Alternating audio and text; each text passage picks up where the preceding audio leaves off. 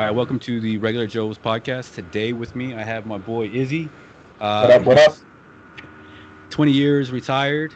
3 years he's been retired. He served from 98 to 2018 uh, with 5 deployments. And how him and I know each other is we deployed together, or I deployed. He was there for a year in Honduras in 2010. And so, I mean, we've talked a couple times since then, but I mean, it's kind of like everybody else. We kind of just go our separate ways. And so, what I want you to do is, since you've been retired 3 years, you're going full time now to school. And I just want you to tell your story of how it's been for you to transition from military life to now a student to retiree. Sure. First, let me just say two things. First, I want to commend you, Mike, on establishing this platform, especially for those veterans that are making the transition. I think it's something that definitely is needed. I know there's probably more podcasts like this, but it's something I feel like veterans definitely need to either hear so that way they could get some inputs on what they might be going through similar situations or whatnot, or just even just for advice. So, and the second thing is I heard your story, man, and I'm glad that you were honest about it, and I think that's the point of this is it's to have real talk, because a lot of times veterans when they go to the VA, or as many times as I've been to the VA dealing with veteran service officers and other folks in those offices, is like they just tell you what you want to hear. They're not being real with you. They're not beating around the bush. They just trying to see you just as a customer, and that's pretty much it. So, but I commend you on doing this and being honest with it. So that's awesome on you. But yeah, man. Let me see. I retired back in 2018. I did 20 years in the Air Force, and honestly, it was probably the best thing that I could have done. And the funny thing is that there was no military like history in my family. My mom and dad came from Puerto Rico to the United States, moved to New York and Brooklyn, and my mom was a nurse at the time. My dad did janitorial services for the hospital, and I was the youngest of five, and there was no military. So my older sibling, after he graduated high school, he wanted out. He was like, I need to get out of Brooklyn. I didn't want to be here no more. So he was the first that opened the doors for the military lifestyle because he joined the Marines. So after him, I had two other brothers who are twins. They both went in. So one went in the Navy, one went in the Marines, and I was the last. And my mom, she already was like, "You're all going military. Everybody's going military. No fucking college, no nothing besides my sister." She's like, "Everybody's going military. You guys need to get off the fucking streets." And it's not like growing up in Brooklyn was bad. I'm sure everybody has their stories of growing up, how things might have been hard on the streets and stuff like that. But for me, that was normal. I grew up with friends that were dealing drugs. I had friends that were doing drugs, and these are teenagers. You know what I'm saying? But that was the streets. That's what it was like growing up. But I knew that if I would have went to college, I probably would not have focused as much. I probably would have been still in the partying scene and everything else, even though that didn't change when I went in the military. So, but for the most part, my mom didn't want us there. She saw the streets was not good for us. So next thing you know, all my brothers are in. I told my mom, I said, "Ma, I don't want to do the military. I want to go to college. College for me." And I tell you what, she looked at me. She goes, "Con qué dinero?" Meaning with what money? So my mom wasn't gonna pay for it.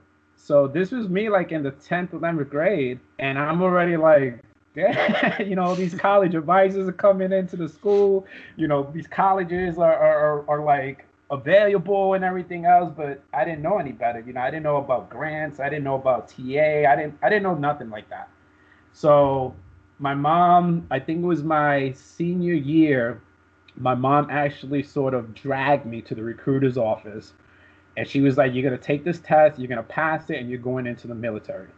And I wanted to enjoy my senior year. I wanted to enjoy hanging out with my friends and everything else. So I bombed the ASVAB. I was like, I'm not passing this shit. So I took the summer, chilled with my friends and everything else. But then I started seeing that there was no progression. You know what I'm saying? The same kids were on the same stoop. The same people were hanging out in the same corner stores, same park, same this, same that. And I was like, you know what, I got to make a change. So then January of '98 is when I took the ASVAB. I think it was back in November, December. I was in the delay program. And then finally, the recruiter came and picked me up in January 22nd, 1998 is when I left to go to basic training. And I never looked back. I mean, it was, like I said, it was the best thing I could have done for my life. The good thing is that with having siblings already in it and experiencing it, they were able to give me, inputs on what the lifestyle was like. They all were like, don't join the Marines. I have friends that were in the Army. They were like, don't join the Army. They were like, go in the Air Force. So I was like, okay, Air Force is it, man. Like I'm going in there. And it was great. I mean, I had my ups and downs here and there, but for the most part, it gave me everything that I needed to sort of set me up for where I am at now. So after I retired in 2018, my initial plan was to go overseas. I wanted to work overseas. I wanted to live overseas, specifically with Spain. And my older brother at the time, he was going through an ugly divorce and everything, and he was living with a mutual friend of ours. So the friend ended up getting married and everything. So then he became, the third wheel, so the third roommate, and he couldn't deal with that no more. So he and I talked and everything, and he was like, why don't you come down here? We'll get a house, live together, everything else, because he was like, I need to get out of there. So I did that, family first, man. So I decided to come help my brother out and everything else. So we got the house together, and this is where I'm at now. So I took a 7 month sort of decompression layoff. Like I didn't want to do shit. Like I was like, I just did 20 years. You know what I'm saying? Like I was like, I need my body to just relax. I want to do some me time. I just want to chill. I don't even want to think about work or nothing like that. So for 7 months, I basically was a bum. I let my beard grow out, I let my hair grow out. I didn't have to worry about shaving no more. I mean, I stayed committed to the gym just because to maintain a healthy lifestyle and everything. But that was pretty much it. My routine was wake up, go to the gym, come home, and just watch TV, sleep, do it all over again. Finally, around July, after many months of the family antagonizing me on going to school, they were like, "You ain't doing shit with yourself. Go back to school. Get your education, get your degree, do this, do that." And I was like, "All right, whatever. Let me think about it, and I'll see what's up."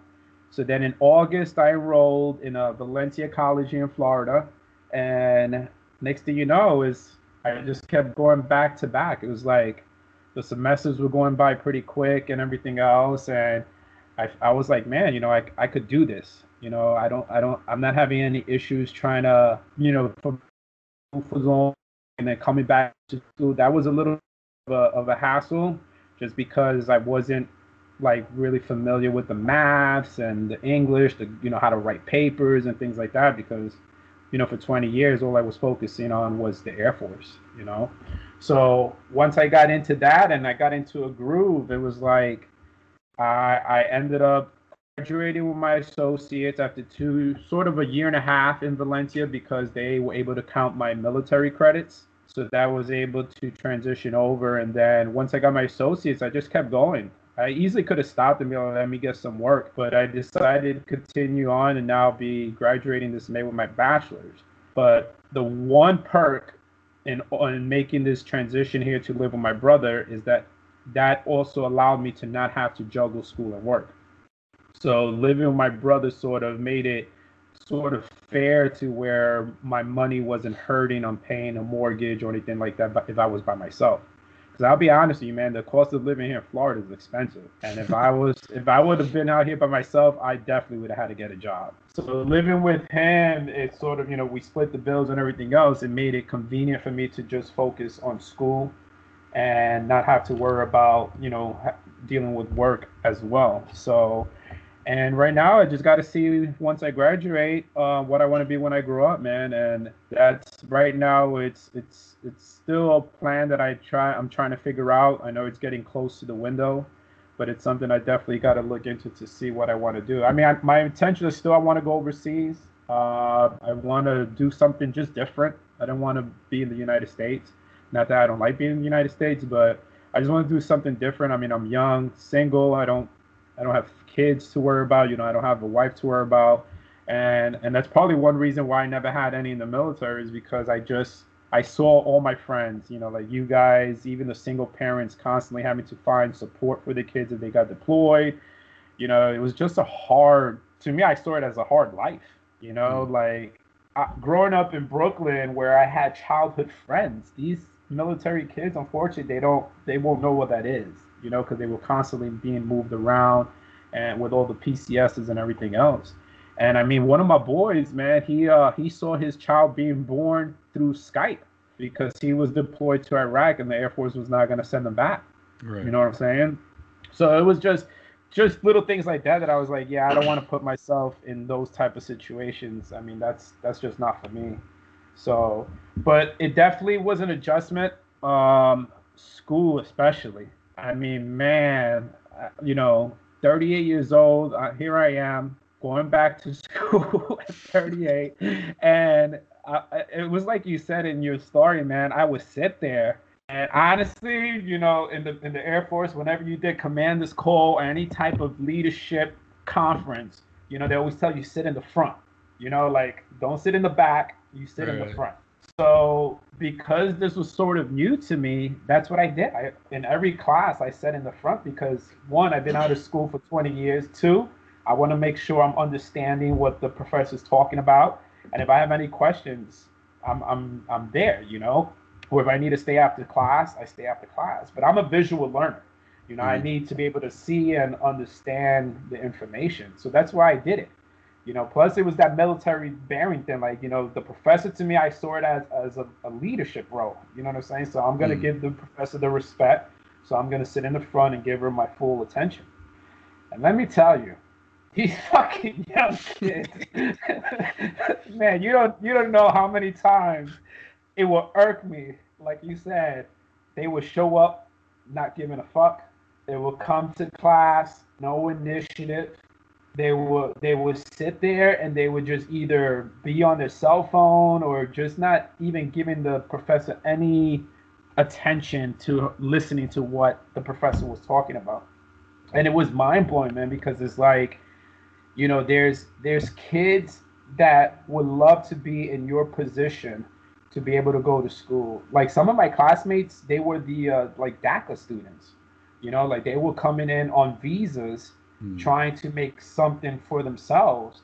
But yet here's these other kids whose mom and dad are don't give a shit that they pay for their school, and these kids that don't take advantage of that. They just sit there and just like it is what it is, or they'll come to class one day and then the next 3 days they're not in class. Like they didn't give it. The respect for the professor, one, wasn't there, and two, Mm. they just didn't give a fuck. Like if they didn't pass, they didn't pass. But my mentality wasn't like that. I was like, I can't afford that. What I'm saying? The GI Bill is helping me with this, and there's repercussions to it. If I don't maintain a certain GPA or pass classes or whatever, then my GI Bill is done. They're gonna be like, either you paying us back or you're not getting no more. You Right. know. So that was an adjustment I had to make, man, and it was like it would irk me because I would try to give my 100% to whatever task the professor would give, and these kids would half-ass the shit or do as much just to show that the professor that they did what the professor said, and they would get the same grade. So I was like, what the hell? You know what I'm saying? Like, this is crazy. And I mean, I saw that in the military too. I would work with E6, and because he would half-ass shit, he and I getting the same paycheck. He probably is, they're getting retirement like I'm getting retirement, but yet I always wanted to go 110%. Meanwhile, this guy would go 50%, and it didn't matter. You know what I'm saying? Like people weren't held, were being accountable for their actions and stuff. So that was one of the adjustments, man. Like I'll give you a story. So I'm in my I think it was in my either my English or my humanities class. And the professor goes, I would like for you guys to bring in an item that's memorable to you, to your life, or whatever the case may be. So I said, cool. I said, the military is my life, and so that's what I'm gonna bring in. So I brought in like my retirement certificate. I brought in my dog tags. And I explained to the classmates like what it meant for me, why these items are memorable. So the teacher goes, great, good job, everything else.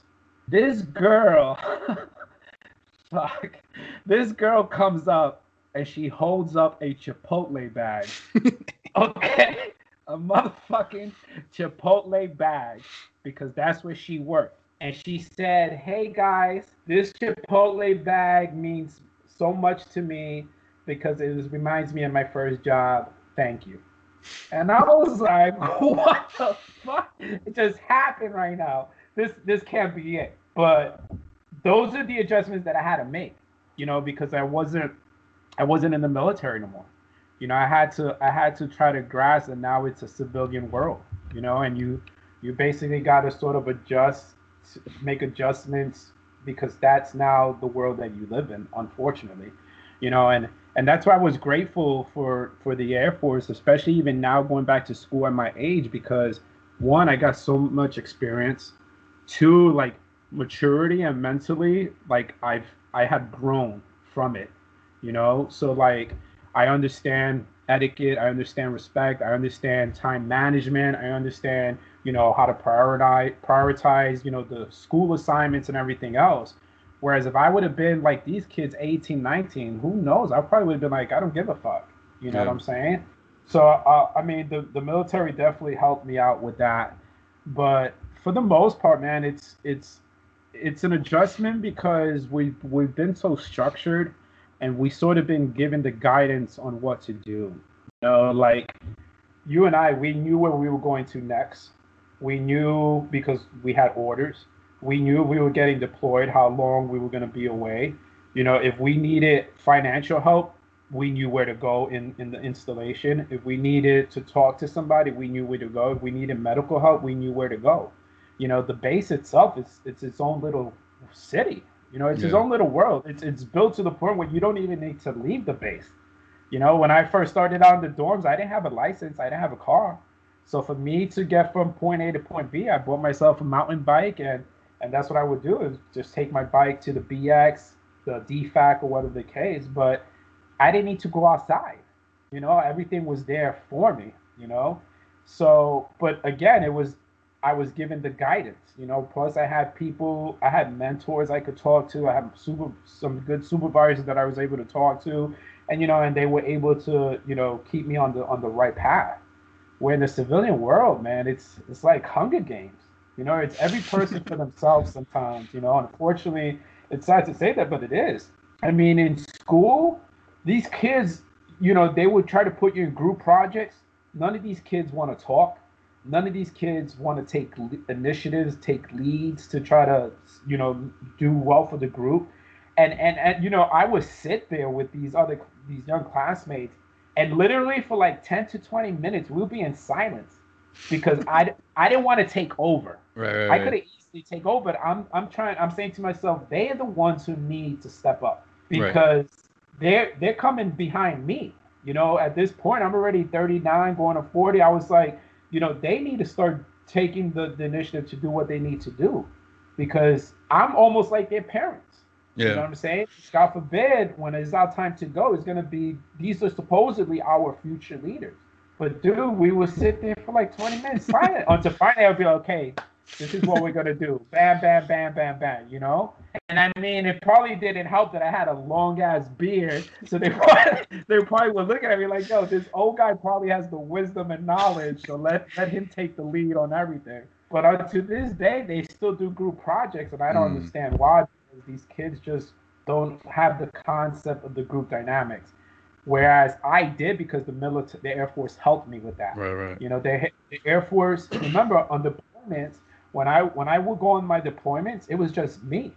Everybody that I met on my deployments were from all different bases. They were all from different backgrounds.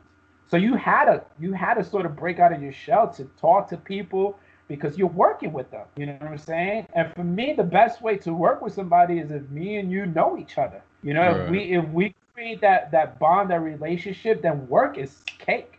Work is smooth. You know. Mm. But if you go in there like an introvert and you don't want to fucking talk to nobody or understand what's going on or anything else, then it's gonna be a tough time. you know.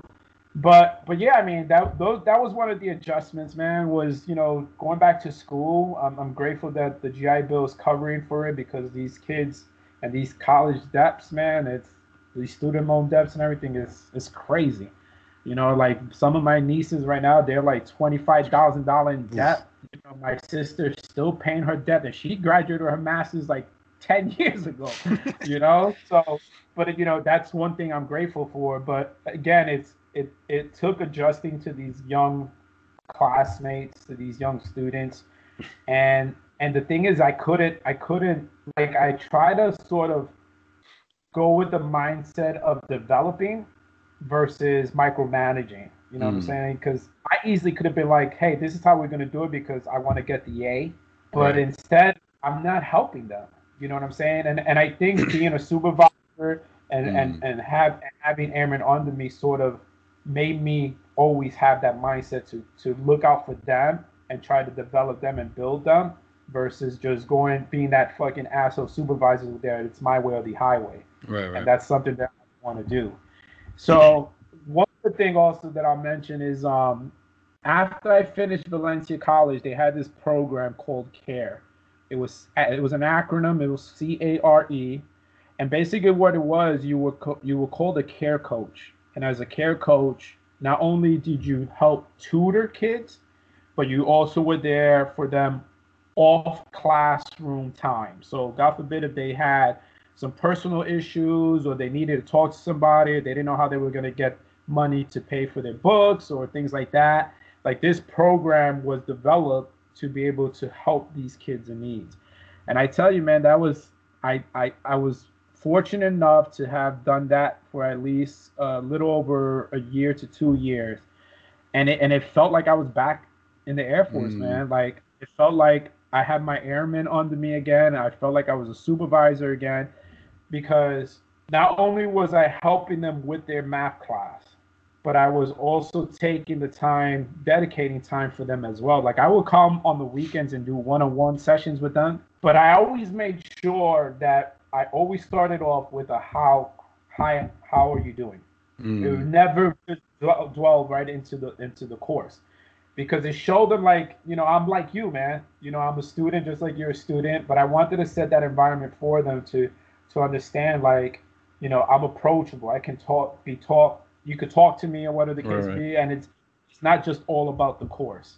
So once we had a little chit chat and everything else, then we got to the work and everything. But it was just so rewarding, just to see that these I would get emails from these students telling me, "Oh my God, thank you, Mr. Izzy. I appreciate I passed the class and everything else. Oh, thanks, Mr. Izzy. I'm gonna graduate now because you helped me pass this class."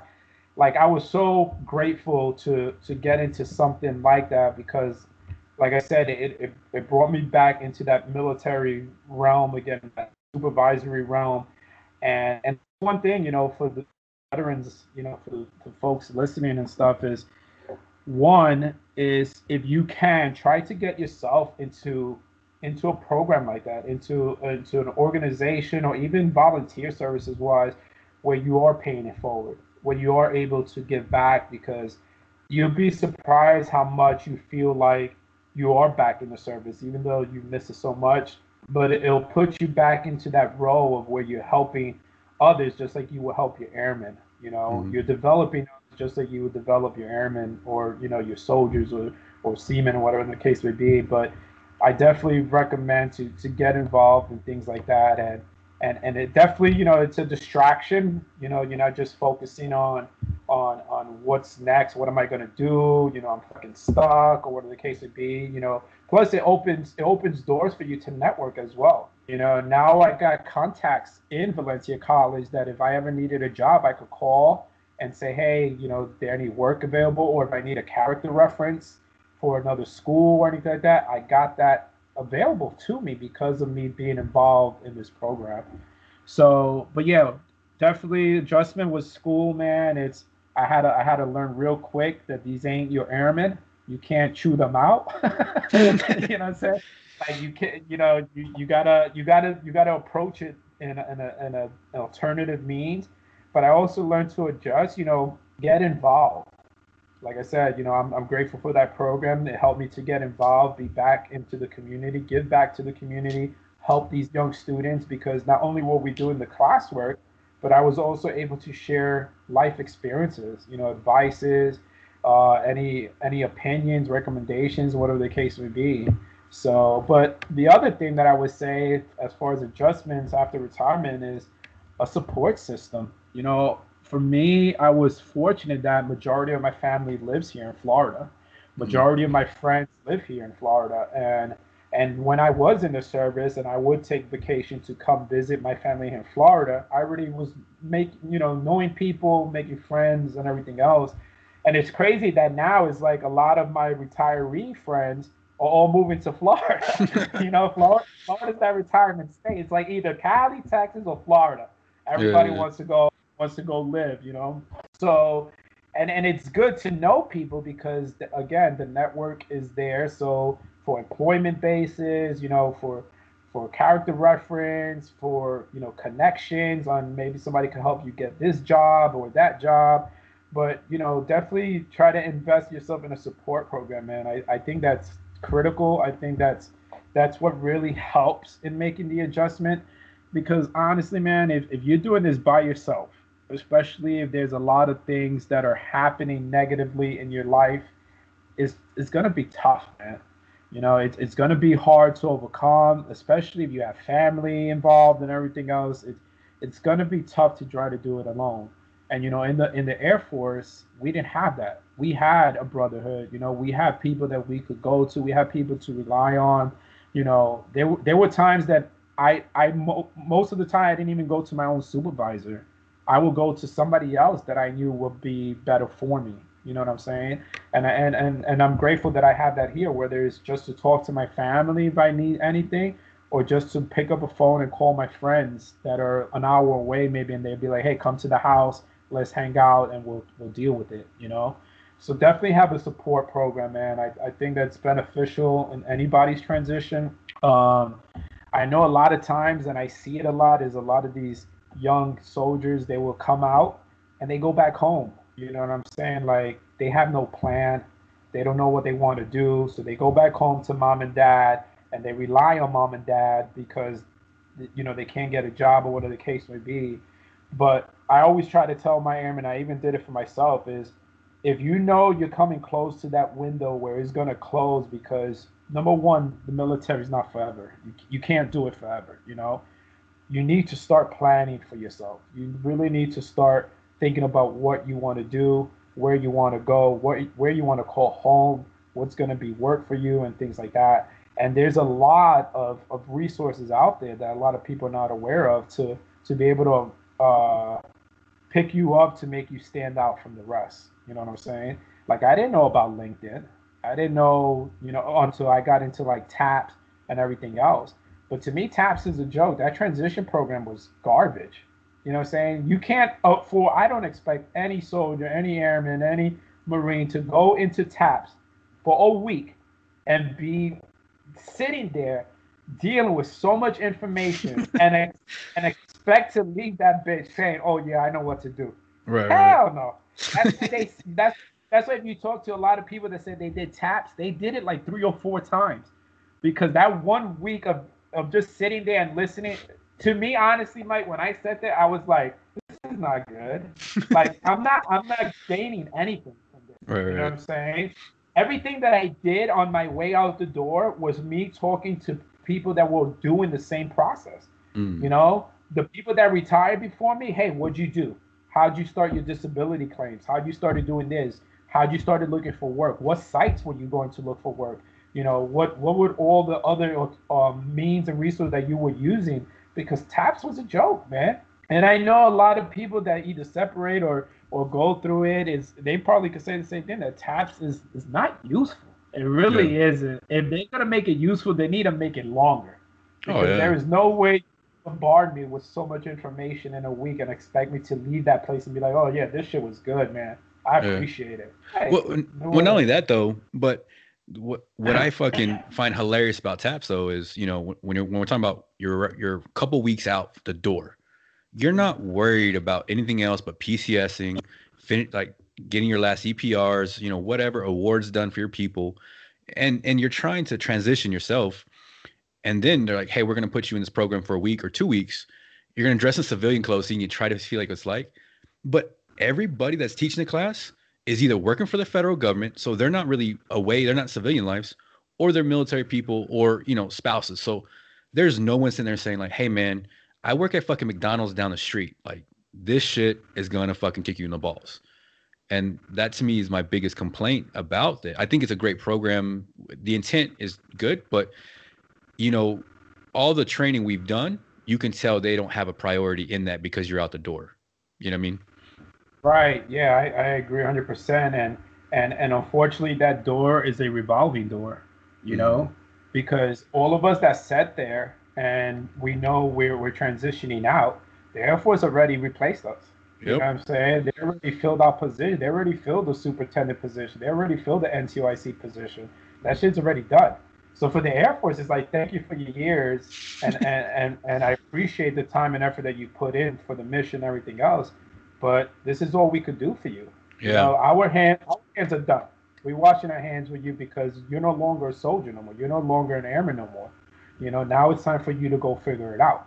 You're right. The intent, I get it, but something needs to change. Yeah. Because a week of just sitting there, that's too much, especially when you have, let's say, an airman that is getting out in 4 years is sitting through that class.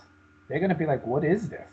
Right. You know what I'm saying? Like, what is all this that you're telling me to do? What is this? What is VA? What is, this, that, how to get job, USA Jobs, LinkedIn? What is, they don't have no comprehension of any of that stuff because they don't really have that much life experience, But yet you're putting them into this class because it's a requirement. You have to do it before you can out process. Right. And it sucks that it gets treated that way because you would think it'll be reversed. You would think that those that are stepping out the door that gave you their committed time of years of service, you would probably want to take care of more of them because eventually someday those guys might be coming back to work for you. You know what I'm saying?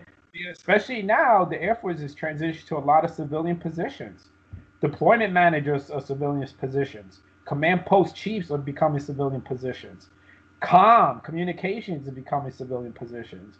You know what I'm saying? But yet you're going to tell these people who are separate retiring, hey, I see you later. But then when they need a job and everything else, you'd be like, oh, yeah, I'll take you back. Yeah. You know what I'm saying? To me, I feel like you would take care of them more as they're getting out the door just to make the transition easy for them. So that way they don't have a bad taste in their mouth to be like, this is how the fucking Air Force did me. Yeah. Like, I gave you 20 years and you just like, see you later. You know what I'm saying? So I think they just need to revise that and take that into consideration to try to make the transition a little bit, more appreciative for those that have done their time for you and sacrificed their livelihood for the Air Force and then make the transition easy for them. But yeah, I mean, go ahead, man. Now to say, like, I mean, that's true. Like, there's nothing, and I was very bitter when I got out because just like you're talking, you find out really fast all the times you sacrificed, they don't care. And you know what I mean? And like, and I get it too. Like the new guy coming in, he's still in it 100%. So he don't care you're leaving. He just knows he got a new spot and it's a new EPR bullet, like it's a new stepping stone. But yeah, man, it's I think that is one of the biggest heartbreaks. And like I said, for me personally, I still haven't gotten over it. So for you being out and doing that, when you decided, like, did you decide to retire or was it something that was forced upon you? So for me, by the time I already had in my mindset that I was going to do 20 and out. Once I hit my 10-year mark, I was like, I'm in it for the long haul. There was no changing that. Well, I take that back. When I was stationed in Turkey, I had a chief, an E9. Oh man, I'm a big proponent of people make the place, man. You know what I'm saying? Like, I could be out of all of my duty stations I've been to, I enjoyed them all because of the people that I met there, the friendships I created there, some of the people that I worked with, and everything else. To me, I'm a big proponent of the people make the place. Everybody says, oh, you make of, whatever place you go to is what you make of it. Yeah, in a sense that is true, but it's also the people that are involved in it that also make the place. So at the time, I had a great team. Like the people that I work with, as far as who were the command post controllers, were great. They were good people. Here comes this E8 who PCS from Oklahoma, and he made chief there. He became an E9. And you know, in the command post world, for those that are not familiar, we're 24/7 operations. You can't sleep. There is no like, you know, you have to be on alert because of the classified stuff we deal with. Where we got to be on our toes all the time. And have binders for days. And have binders for days. And in Turkey, was one of those locations because of the assets that we had there. We had to be on point. You know, the classified side of the house of command and control was always nonstop. So you have what they call two-person control. You and another controller. You had to be on your game to know step 1, step 2, step 3, step 4, and so on and so forth. So I made senior controller at the time, and they put me to work shift with this chief. It's a Tuesday day shift. Our day shift were from like 6:45 a.m. to 6:45 p.m. It's around noontime, and it's quiet, and I look over, and the chief has his feet on the console, and he's sleeping. He's sleeping. Here comes my command post chief, who's a lieutenant colonel, walks in, sees him, and walks out. Now, if that was me, I would have been done. If that was me that was sleeping on console, that lieutenant colonel would have reamed my ass. He would have been looking for ways for me to get separated. You know what I'm saying? And here's this chief, because he's a chief, it's okay for him to sleep. That shit irked me. And then he comes out and he says, man, I didn't make chief to be working 12-hour shifts. I said, you gotta be kidding me. I said, first of all, I've said, number one, you're a certified controller. That's your role. That's your duty title. It doesn't matter that you're E9.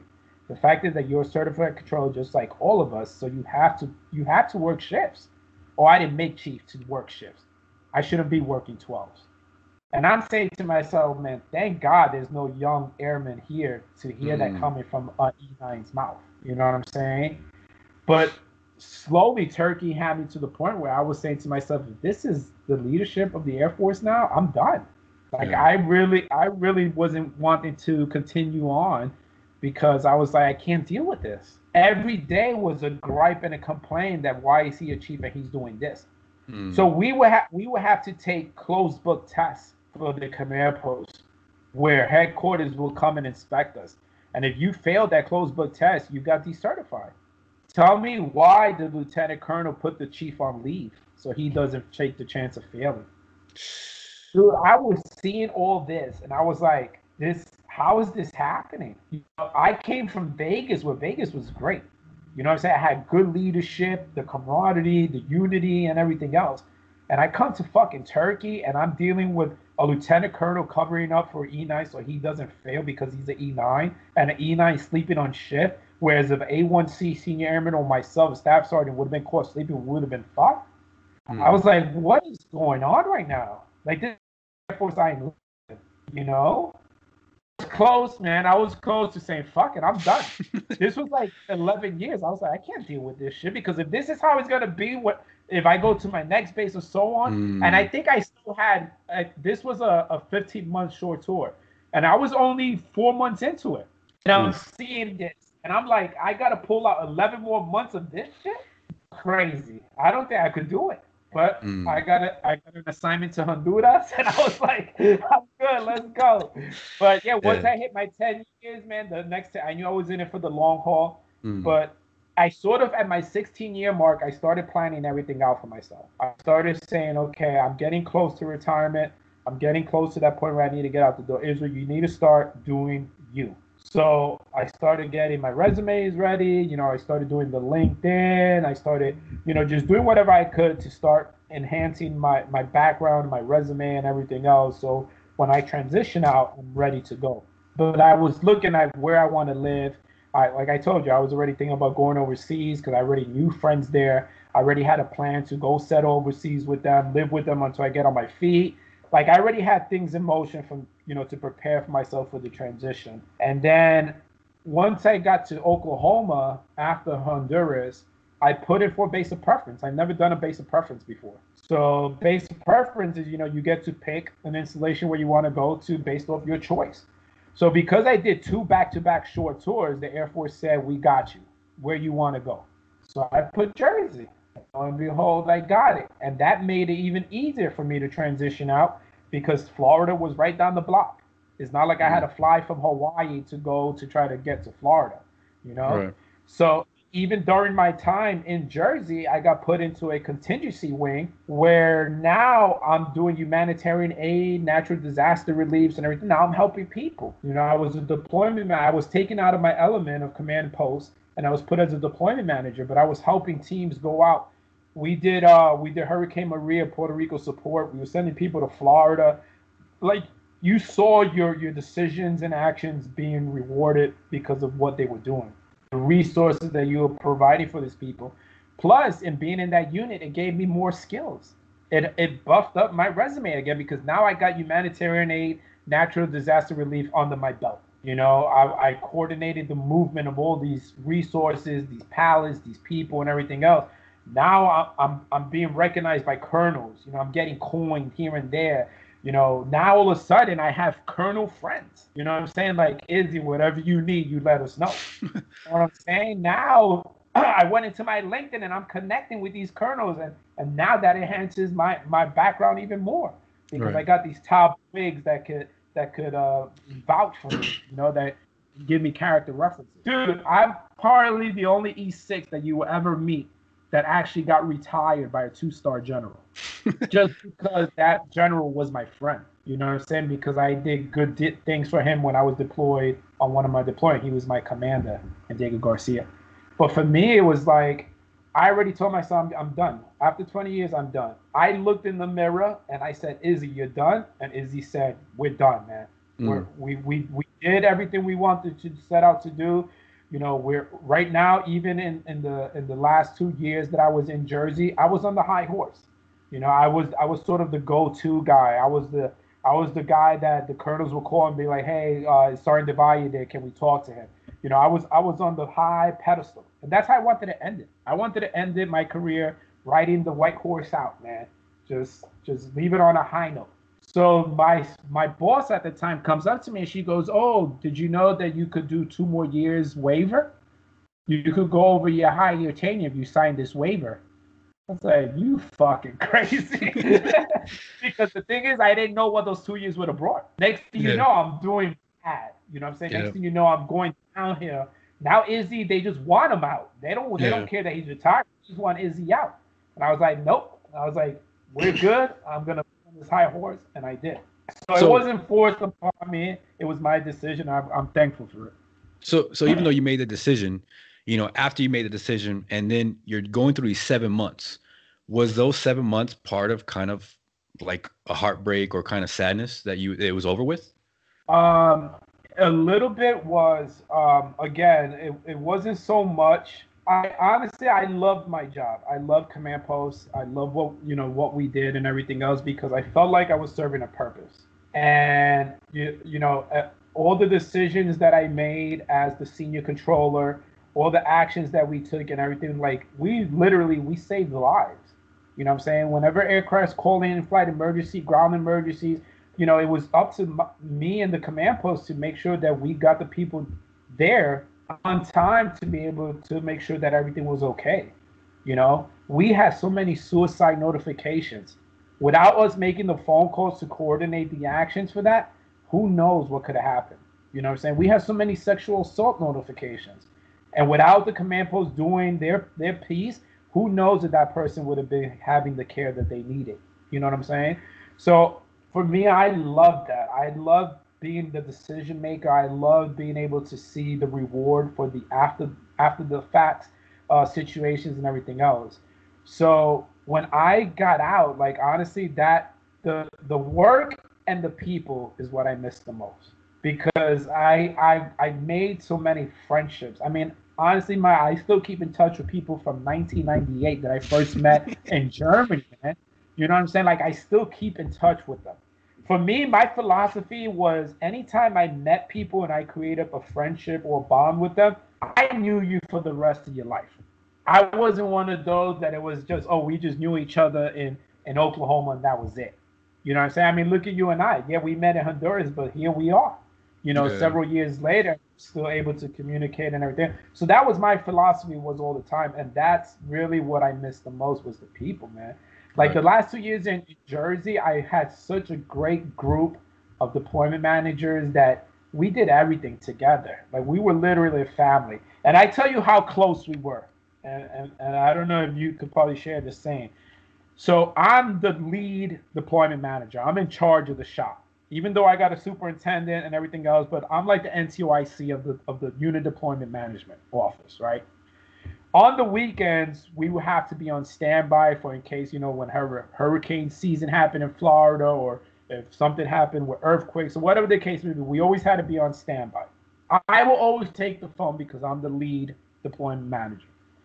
So something popped off to where I needed to come back to work. So we got a tasking to where we had to get a bunch of soldiers together, airmen together. We had to create a team and we had to make sure their deployment folders were good, their training was good, and everything else. So I send out a text to my deployment managers and I say, hey guys, don't worry about it, but I'm going into the office. We just got a tasking. I'll take care of it. But if anybody asks, this is the situation, what's going on? I go into the office, dude. It's only like a four-man team, easy stuff. Look through their folders, review because we always make sure their folders were up to date. Tell me why, as I'm sitting there, the door into my office is opening with the rest of my deployment managers. They didn't have to come in, you know what I'm saying? But they saw it as if you're doing it, we're doing it. There is no just one person in this. There is not just because your duty title is the lead deployment manager that you have to deal with the work yourself. No, we're a team. You know what I'm saying? And that's what I miss. The work and the people is really Yeah. what I felt heartbroken about because I didn't have that no more. I would sit here in my house watching TV and saying to myself, man, I wonder what so and so is doing right now. Or I wonder what this person is dealing with right now. Or wonder what is going on over here since I left. You know what I'm saying? I really missed that camaraderie, that unity to where I don't know, I sat at home and I was like, what's next? Yeah. You know what I'm saying? Like, what purpose am I serving now? I'm not a tech sergeant no more. I'm not a supervisor no more.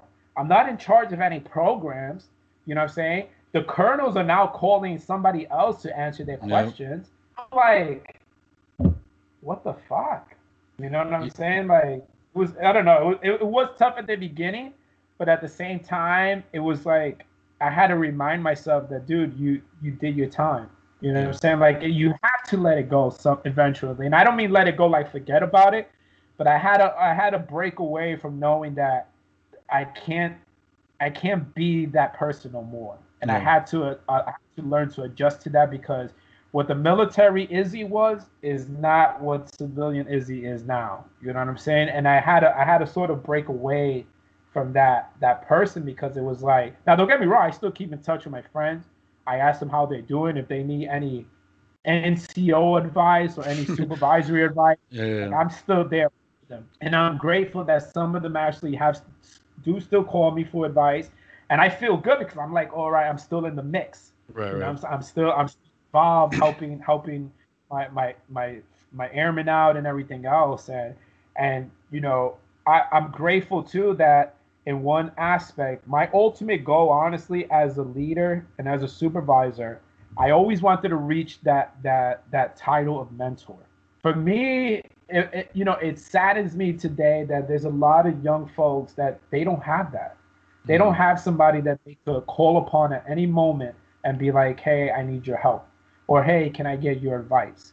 They don't have those mentors anymore, and I'm grateful that I have few friends that I consider mentors, but I set out to make myself when I made NCO and when I became a supervisor and leader that I wanted to be that for the people. I wanted to be that person that they could rely on anytime. It didn't matter, Mm. and I'm grateful that I have. I have friends that actually say that I'm that to them, and And unto this day, I still get the calls like, "Hey, man, I got this problem with this airman. What do you think?" And I'm grateful for that, man. You know that I was able to at least, even though I was separating, I was able to leave an impression. I was able Yeah. to leave a footnote and to know that you can still count on me, you can still rely on me, and everything else. Besides just trying to deal with it yourself, you Right. know. I know for me, I actually learned leadership when I got out because I was the complete opposite NCO, man. I was, and I hate to say it, it sucks that I have to say this though. I was a shitty supervisor because I honestly didn't give a flying fuck about the people. I cared about the mission. And so for me, it was always work, work, work, work. And if you couldn't do the job no more, then I'm done with you. I needed the work to get done. And I mean, it sucks because there's some people that are, they became NCOs and I became that person that they had to use as an example of what they didn't like. And some of them don't talk to me now because, and I get it. And the reason why is actually when I was a Kadena and I was working as a civilian then. And so one of my old troops came back and he's like, "You're different." And it's like, yeah, man, you have to learn the things I did was not good. That was not good at all, and it took me actually learning leadership and not assuming leadership. I actually had to, use that as a skill set. And, I told him, I was like, for me, the founding thing for me on leadership is legit giving a fuck. And I said it so aggressive that way because it has to be that simple for me. And it's night and day what I had to learn because I thought, I'm in charge, or that's how I was taught. Foot to ass. If you don't act right, we put a foot in your ass and you act right. But what I later found out was that's for me. I respond very well to that type of leadership. And what I had to realize was, the cookie cutter approach is not the right way to do business. There's some people, if you put in like what you're talking about, they can do amazing things because they have that right leadership. But the moment you do foot to ass them, they shut down and they never access that real potential. Yeah, I mean, I've had leadership that I used to call like pingers.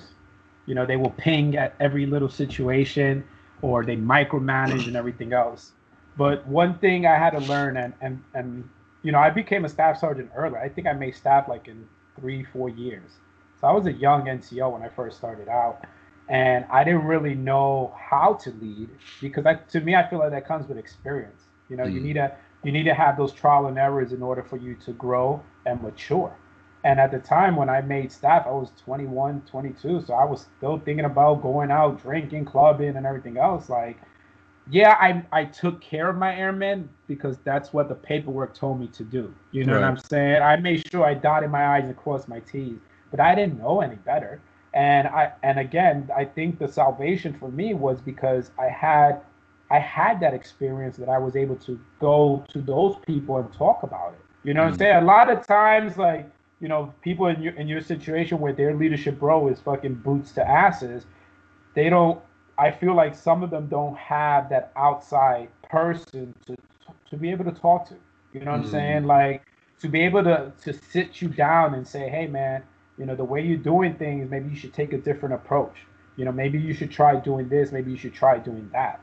yeah. Unfortunately, some people don't have that outside perspective to give them to let them know, "Hey, these are the wrongs and rights that you're doing." I Yeah. was fortunate that I did. I was fortunate throughout my career. I've had people watching over me all the time, taking care of me, basically giving me advice, telling me if I fuck up, I fuck up, Mm, being honest with me, that real talk and everything else. I'll give you an example. I was stationed in Vegas back in 2000, from 2005 to 2008. All right. Nellis Air Force Base in Vegas. Everybody knows Vegas Sin City. That place, you go there, it's for you to fucking party hard, spend money, gamble, do whatever you're gonna do. At the time, I was the NTOIC of training. My superintendent at the time was one of my good friends who I met back when I was in California, back from like 2000 to 2005. I actually trained him in command post duties because he cross trained from medical into command post. So come full circle, he's now my superintendent. We're mad cool and everything else, but I knew how to differentiate those boundaries. mm, Off duty is off duty, on duty is on duty. You know what I'm saying? Like, On duty, I'm not calling you David. I'm calling you, Sergeant so and so and so and Right. so forth. Off duty is different. Like if we're around other workers, I just keep it sir. I won't even say David. You know what I'm saying? But I knew how to separate those boundaries. So there was one incident. I went out. I was stupid. I had too much to drink, and I got popped for DUI. So I got arrested for 72 hours. My supervisor came, picked me up out of the holding cell, and everything else. So I thought I was done. I thought this is it. I'm fucking. It's over for me. I fucking was stupid. I did a stupid thing and everything else. I wasn't thinking or whatnot. And let me tell you, my superintendent, not only because he was my friend, but because he knew the type of NCO I was, the work ethic I had, how I was as a training manager, how I was with the other airmen, the other controllers, and everything else. This dude fought for me. This guy went to bat with leadership and said, we're not kicking him out. We need to give him another chance. Because of A, B, and C, like this guy was able to put out my records and say, this is why we need to keep him in the Air Force. This is why he will still be an asset to the Air Force. And this is why he still has the potential to be something more in the Air Force. And let me tell you, I got, driving privileges revoked. I didn't lose a stripe or anything like that. I almost lost my assignment to Turkey, but the commander still signed me off. Because being on PRP, that personal reliability part, you need to be mentally there and everything else. So they could have easily saw as this DUI as a trauma or anything like that, where I couldn't be capable of handling what was going on in Turkey. But this guy went to bat for me, man. And I changed my ways from there on out, meaning that I don't drink or drive. But I was like, the fact that he took the time to fight for me. In the military, no matter what branch you're in, you could be the fucking superstar. But that one mistake you make, to me, I feel like you're done. There's a target on your back from there on out. You know what I'm saying? Like none of the accolades would match up to that one error you make. And the fact that mine was a DUI was really bad. Really, really bad.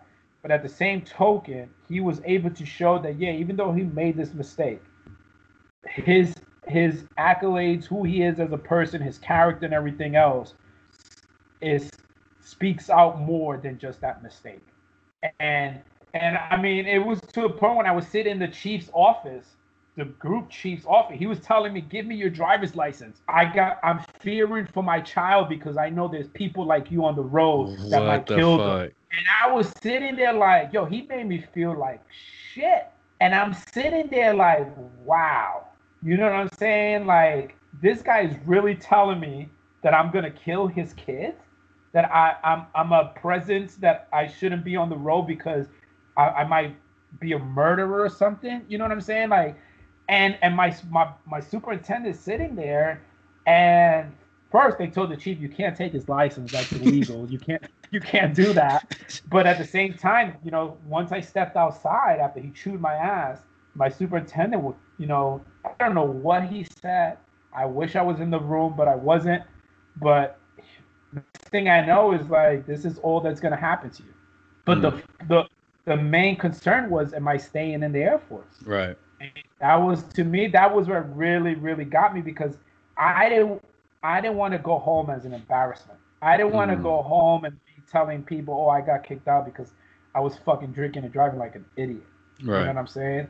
So I was blessed, man, that he came out and did that for me. But again, he did it because of who I was. You know what I'm saying? Like the NCO I was trying to be and everything else. But I was fortunate that I had people like that to be able to go to.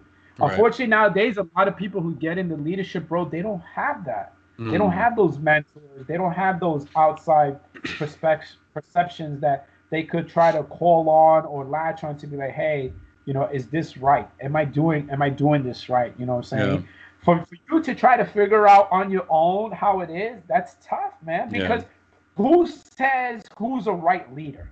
Yeah. You know what I'm saying? Leadership is not a thing that's written in books, even though there's many books about leadership, but it's all from people's opinions or their perspective on how leaders should be. Right. But who's to say who's the right leader?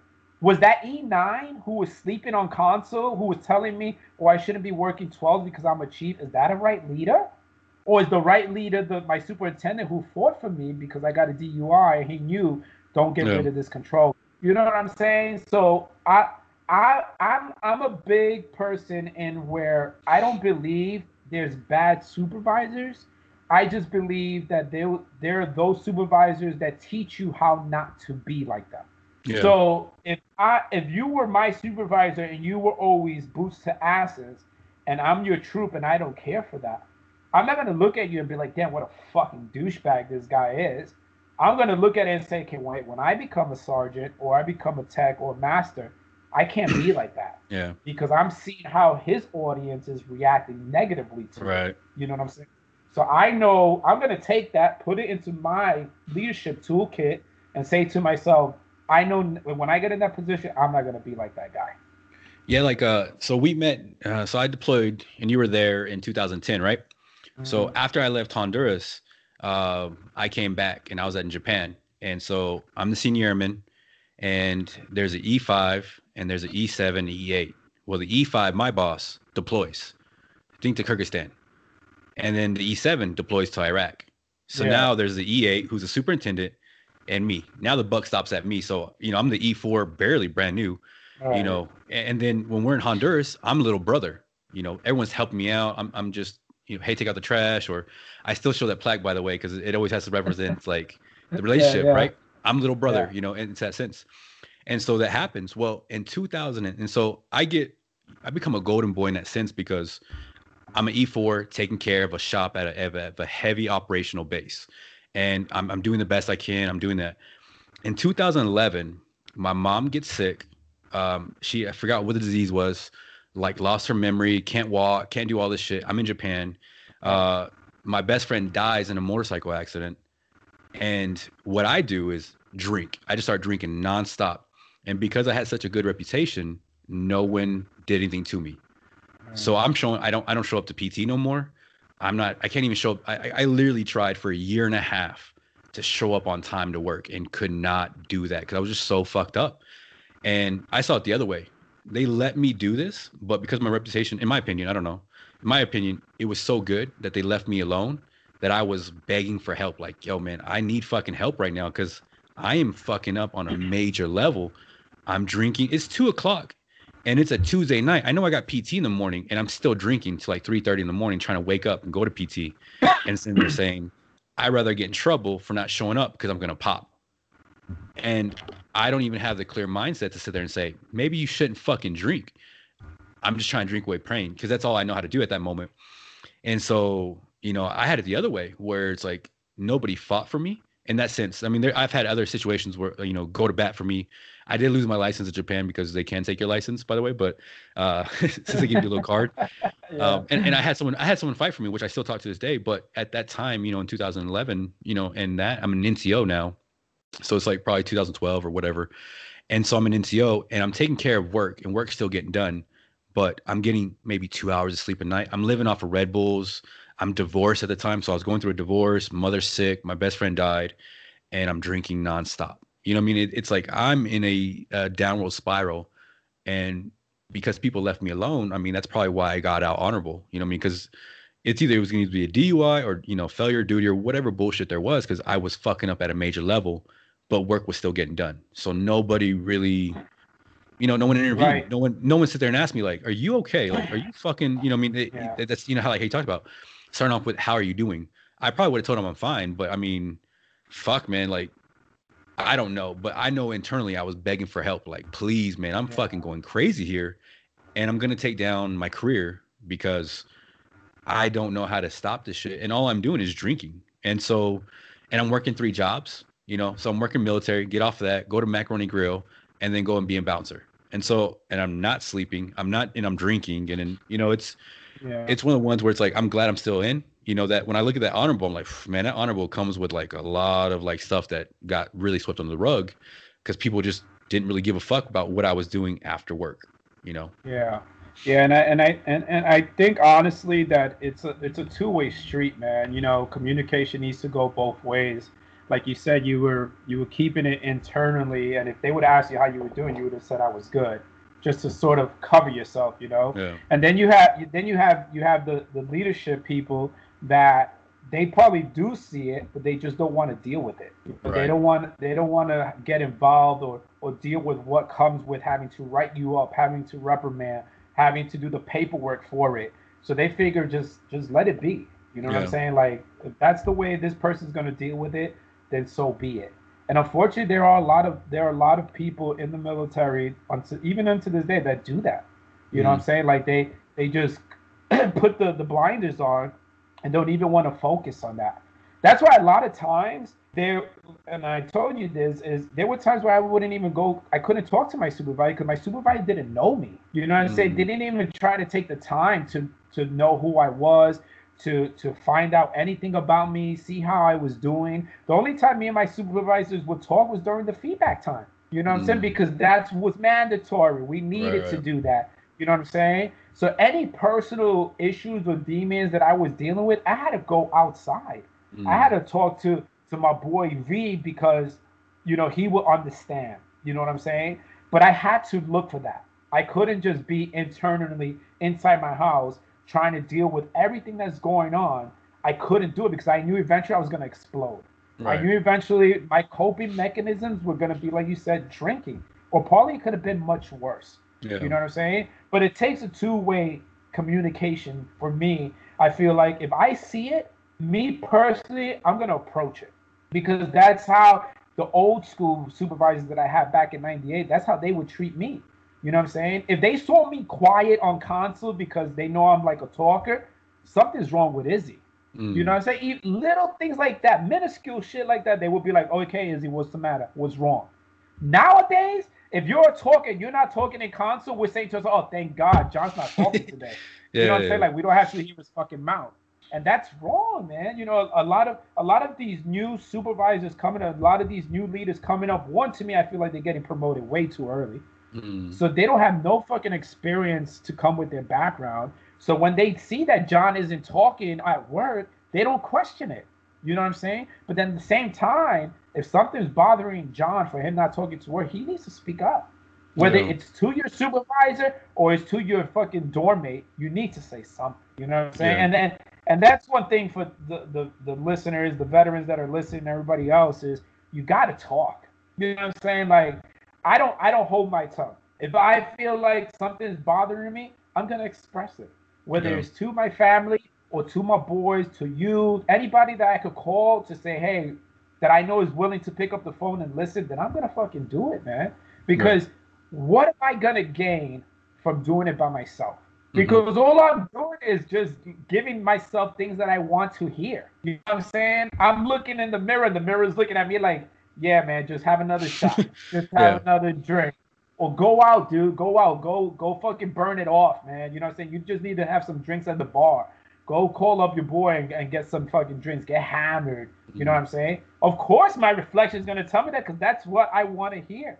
But I bet you if I called you, V, or somebody else to be like, yo, man, this is what I got, you're going to be like, okay, man, be careful, do this, do that. You ain't going to tell me, dude, go get fucking wasted. Yeah. You know what I'm saying? Like, when the DUI happened to me, my leadership turned their fucking backs. Nobody gave a fuck about Izzy besides my superintendent and my boys from work. My controllers from work, my little shop at work cared about me. They wanted to make sure I was doing better. You know what is that you can't drive to work no more? So I'm living in an apartment off base. I'm now having to rely on my controllers to come pick me up that I'm working with. I'm out of their way to give me a ride so I can make it to work on time. Dude, I felt so shitty, but they did that for me. You think Colonel so-and-so who just chewed my ass was going to give me rides to work? Or try to find a way to get me rides to work? Hell no. Did my first sergeant care? Hell no. They all looked at it like, you fucked up, deal with it, bro. Right. But again, I had to speak up to say, hey, guys, I need help. Can you guys help me? You know what I'm saying? But I knew who to go to for that. And unfortunately, again, it has to come two ways, because that first sergeant, that colonel, that chief, they weren't going to ask me how you doing today. I think whenever I walked by that chief, when he would come into the command post for the commander's staff meeting, dirty looks that motherfucker gave me because I was a fucker. You know what I'm saying? Yeah. Even though I will still be tactful. Hey, Chief, how's it going, Chief? This and that. Just keep on walking. Got it. I could Yeah. have let that shit fuck me and be like, you know what, fuck him, this and that. But no, I'm not gonna waste my time on that. It was a mistake. It is what it is. But again, it's a two-way communication for me, and you have to speak up. You have to say something. I can't see how anybody could hold that in. Like when I listen to your story, I can't see how you were able to hold all that stuff inside of you and Mm. just let it sort of explode to Oh yeah. where you ran into mad walls, mad barriers at times, and for what? You know what I'm saying? Yeah. And And and it's so, well, speaking on that, I like to bring it to the present time. Do you feel like what? So, are you currently doing that program still? which program? That CARES Oh program you no, were talking no, about? the care program. No, I stopped because when I transferred over to a new college, the Okay. workload was it was just getting too overwhelming for me. So is So that something that you're looking at doing? Like, what I mean, do you think that is something that is your calling? yeah, You know what it's funny that you say that because people have told me like they could see me being a teacher. They could because I don't know. For me, I just felt like I see the young and I always want to try to make them better if I can. I You know mean? what I'm saying? And I do that because I had it done for me. I Right. had these older rank supervisors looking out for me, so why not do that for those? For others. You know what I'm saying? And even though they were just students, but I could relate to, the what they were going through because I was a student myself, Yeah. so the bombardment of exams, the stresses. Oh my God, am I gonna pass this test? Or oh my God, I don't like the way this professor is teaching this course.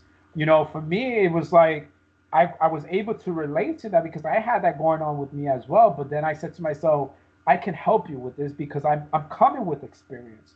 I'm coming with life lessons that even though it's not related, my life lessons don't really deal with all involving school, but you can take it as you want it to where it still can help dealing with what you're dealing with. You know what I'm saying? Yeah. Yeah, I dealt with stress. You were dealing with stress. I dealt with stress, and I dealt with stress in A, B, C. Even though it wasn't school related, but I dealt with stress Right. in this way. So I was able to reciprocate that to them, and they appreciated that. You don't know how many of these students would look at me and just say, "Thank you for talking to me. Thank Mm. you for listening." You know what I'm saying? And on to this day, the program director, I still keep in touch with him. And who knows? Maybe if after I graduate this year and everything else, who knows? Maybe I might be like, hey man, can I come back Yeah. as a full time, and help you out with that because these kids are impressionable, man, and Oh yeah. they're easily molded and everything else. And it's like when stress hits for them, it's like it's the end of the world. And Yeah. I'm like, Well, you don't even know. well, that's a conversation my wife and I have. Like my 7 year old, my youngest, which you met, and I was telling my wife about how you were able to entertain her. So that speaks to the child in you. Um, Thanks. but no, I mean, but it's one of those things where we talk about. I'm like, for her, she's 7 years old, so if she doesn't get a toy, that is her whole world, and it's hard to relate, especially since you coming from a different background. You're 1998, so you are a different generation for sure, but also you're in a different generation of the military where it wasn't, hey man, how are you doing today, right? It's like the mission came first, and you will leave and it's still kind of like that too, like you will leave, and that's all you. So going forward with that, man, it's one of the ones where I think that is a big part of the veteran issue right now is, it, and because you said it earlier too as well, and I feel the same way. Your job told you where you fit in. You do this and this, and it's like it didn't matter who you were. Because I was told if you don't do this paperwork right, this means this, and that, and this means planes can't meet the bombs on target. And it's like, hey, you're like that's kind of bullshit, but it gets so hit in your head where you're like, if I don't do these things right, you're right. This doesn't get done, etc. And so what I see with veterans now is that point. They have nothing else to go from because you're in school for what? You know what I mean? You have to kind of figure out yourself, and and as you're seeing yourself, you're nearing towards the end. And then it's like, what's next? You have a task at hand. Well, what's the next task? And so when I hear you talk about it and see that light in your eyes when it's actually talking about helping people, And that's the crazy part. It's just helping kids who need help. It has nothing to do with are they rich, are they poor, or any of that stuff. It's just because you have all this experience. And what do you do with it? You know what I mean? Like, do you waste it? And do you just sit there and kind of sit in a rocking chair and let the world burn? Or do you try to make it a better place? Right. So, you talking about being a teacher. I mean, is that something that, even though you have this degree and let's say you can go to FEMA and do all these great things because you are retired and you do get money, is that something where you've looked at and said, the money's not the issue. I want fulfillment in life? Yeah, I've always been key on what's my purpose, like if what I'm gonna do is what's the purpose that it's gonna serve. Is there a reward that comes from it? And when I mean a reward, I don't mean monetary. I mean like satisfaction from people, them like I told you, I got emails from the students telling me thank you so much for your help. That's my reward. You know what I'm saying? To see that they passed the class, that they passed the course, and now they're able to go and graduate. They're able to go and walk the stage because of the impact I made on helping them get through this course. And for me, that's how I always try to engage with anything that I try to do. Is what's my purpose in this? Is there going to be a reward from it? For me, the reason why I always wanted to do like emergency management, besides the fact that I did in the Air Force, was because the reward from it. You know what is that you're helping countries, you're helping states, you're helping these citizens that don't have shit or that are suffering from these earthquakes, these tsunamis, whatever the case would be, and it's your impact, your actions, your purpose that you are filling in that position is helping these people out. You know what I'm saying? So if I can do teaching to where I can help these students and help them develop to be better individuals and better persons on themselves, why not take that into like a grander stage, like you said in FEMA, and be able to do that with the world? You know what I'm saying? And that was my mindset. It was like I wanted to be FEMA because I wanted to continue being able to help those that need it, not just in the United States, but I wanted to do it worldwide. That's why another reason was why I wanted to go live overseas, because I wanted to do something different, but try to help the world. Like United States, we're great. I feel like the United States is covered, is taken care of, and everything else. But if you look at the other governments of these other countries and everything else, man, they got it tough. When COVID hit, man, like their reaction was more stringent, more strict than the way the United States was dealing with. Like people were losing jobs left and right, even though we were losing jobs, but they were losing jobs. Like, I don't even know if they get unemployment. I don't even know how they're getting money to make ends meet. You know what I'm saying? Like, but if I could play a role being in an organization that is willing to help them out and be able to provide that relief, that's what I want to do. And I'm grateful that the Air Force has given me that experience, to be able to put it into that direction. Right. But again, that's me already thinking what I want to do with myself. A lot of problems now that these vets face is that they don't have that. They don't have that plan going forward. And sometimes they rely on the VA and everything else, and they're not getting that answer that they need. They're not getting the assistance that they need. Right. And it sucks, man. Because like I had friends that got out and, with the disability and everything else with the VA. I have friends that got out that they didn't even know what to do. They didn't even know where to start. They didn't even know how to do anything until I was able to sit down with them and walk through them step by step on what I did, so that way they could get on the same level with me and be able to get the benefits that they deserve. You know what I'm saying? How are you going to do 20, 30 years and you're going to come out and the VA is going to look at you and be like, okay, it is what it is. And then I come to your office to say, help me. And you're going to look at me and say, well, how do you want me to help you? Yeah. Are you kidding me? You know what I'm saying? Like I worked at the VA, right? And so I understand, like the way I look at it and the way I explain it to people too, like, civilians, I look at them and say, I don't think when they started the war, they expected this many people to survive. It's hard, man. It's rough. You're still dealing with people from fucking Vietnam and Korean War, and you're trying to deal with these guys that were Desert Storm, fucking Iraq, 9/11. It sucks, because so I was doing IT there for the VA, there would be some times where I wouldn't even know the new software that came out because the VA didn't tell it. Like the own IT departments wouldn't tell you. It's such a big operation. Nothing talks to each other, and the local VA that we have here, they're very nice people, man. Like I've helped them with their computers. They care, but sometimes, man, it's just like the system doesn't allow. And also too, they're fucking bombarded, man. Like I said, I don't think they were ready to help this many people. And that sucks. When people are like, are you, because people complain about the VA, and I had to tell them, like, I don't think they were ready to help this many people, because you're still dealing with Vietnam fuckers. Like, you know what I mean? Like, those guys have some real problems with them. So the Korean War vets. And then now you got a 20-year-old, a 30-year-old. Shit, I got out at 27 and got disability for the rest of my fucking life. Like, how do you help me? Like, and when you go to it, and the sad part too is, I think also the sad part is a lot of people that they see vets every day. So that's their new customer. So when a vet comes in and say, I have this problem, they're like, well, I heard it from fucking Johnny over here, and he got these problems. They get kind of accustomed to the level of hurt that we're dealing with. And so it's not, unique anymore. Now it's like, I heard that shit last week. And it's unfortunate because it's all you deal with. And then, I think they care, but also the thing that I don't think no one talks about is the fucking federal government doesn't pay. Like in Japan, I'm making, money to come over here and be a GS-11. I took over a $20,000 hit on pay.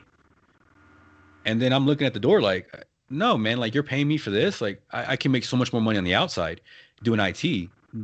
You're not going to get the best quality people. And that's just the reality of shit, that you can't really do it. And then, like I said, you have all these things on top of it. And then some of these doctors, I think it's in general, but these doctors have been studying medicine for 30 years. Well, we got fucking burn pits. Like, I went there and was like, hey, man, I got like, I'm missing, like, I'm actually missing the melanin in my skin. I was like, I'm thinking it's from burn pits. And I've been kind of bounced around. And finally, they kind of put it on my disability that, yes, my vertigo is from burn pits. But we don't even know what the fuck burn pits are going to do. Like, you know what I mean? Like, how are you going to treat that? And then also, we're in fucking Honduras. The mold that we had to probably be around was horrendous. Especially the hooch you lived in. Like, that shit was just like legit wood. Yeah. We don't really know the long-term effects. And it's like, that's the frustrating part about, and I think that's why the DOD does it the way they do. Like, all right, military will take care of you. VA takes care of you after you're done. And so they kind of have that separation, and they just, I don't, man, it's hard, man. I don't know how you can really fix it. Yeah. And I agree, man. And I think the most difficult part is that, so right now I'm having an appeal with the VA right now. So I'm waiting for a judge to review my case, but I think the difficult part is, one, and I expressed this to them, one, when you're in the service, you going to the hospital was a big no-no. Right. It was a career killer. Like, badge of honor to have a small medical record. If I went into mental health, career killer. If I told the doctor, hey, I'm having this issue because of this and that, and that's going to prevent me from deploying or anything else or not being able to do the mission, career killer. You know what I'm saying? So now you have these soldiers that are active duty reserve guard in the military, sacrificing their lives, sucking up the pain that they're going through just because they don't want it to be on their records that they're hurting, because there's the chance that they're going to get medically boarded, and they're going to lose out their fucking retirement, their years of service, and everything else. Yeah. So now they get out, and we're hurting like motherfuckers. Our bodies is wear and tear. We're broken. So you're telling us that our liaison for when we get out is to go to the VA, and when we go to the VA, you're now telling me I can't do nothing for you? Who the fuck do we turn to then? Yeah. You know what I'm saying? Like, who am I supposed to look to? When I was in the federal government, you told me don't do it because my career is done. Now that I'm out and I'm still going towards the VA, the federal government, you tell me you can't help me? Or it's my big thing now, it's not service connected. Yeah. Okay, so I got 2 rotator cuff tears. All of this happened while I'm in the military, but you're telling me it's not service connected? So in other words, you're telling me that you're using that as the loophole to not give people what they deserve, what these veterans who have been sacrificing their lives deserve? Like And you that's what said. I was told. I was told when I went to the first VA, they were like everything, because I have two, you know, deployments to Iraq. They were like everything that's wrong with you was from Iraq for that reason. Because they, you Yeah. know, you say I got this issue, and they're like, was it in service of a combat deployment? It's like, you know, like the dumb shit we did leading up to deploy, you know, because I came in '04.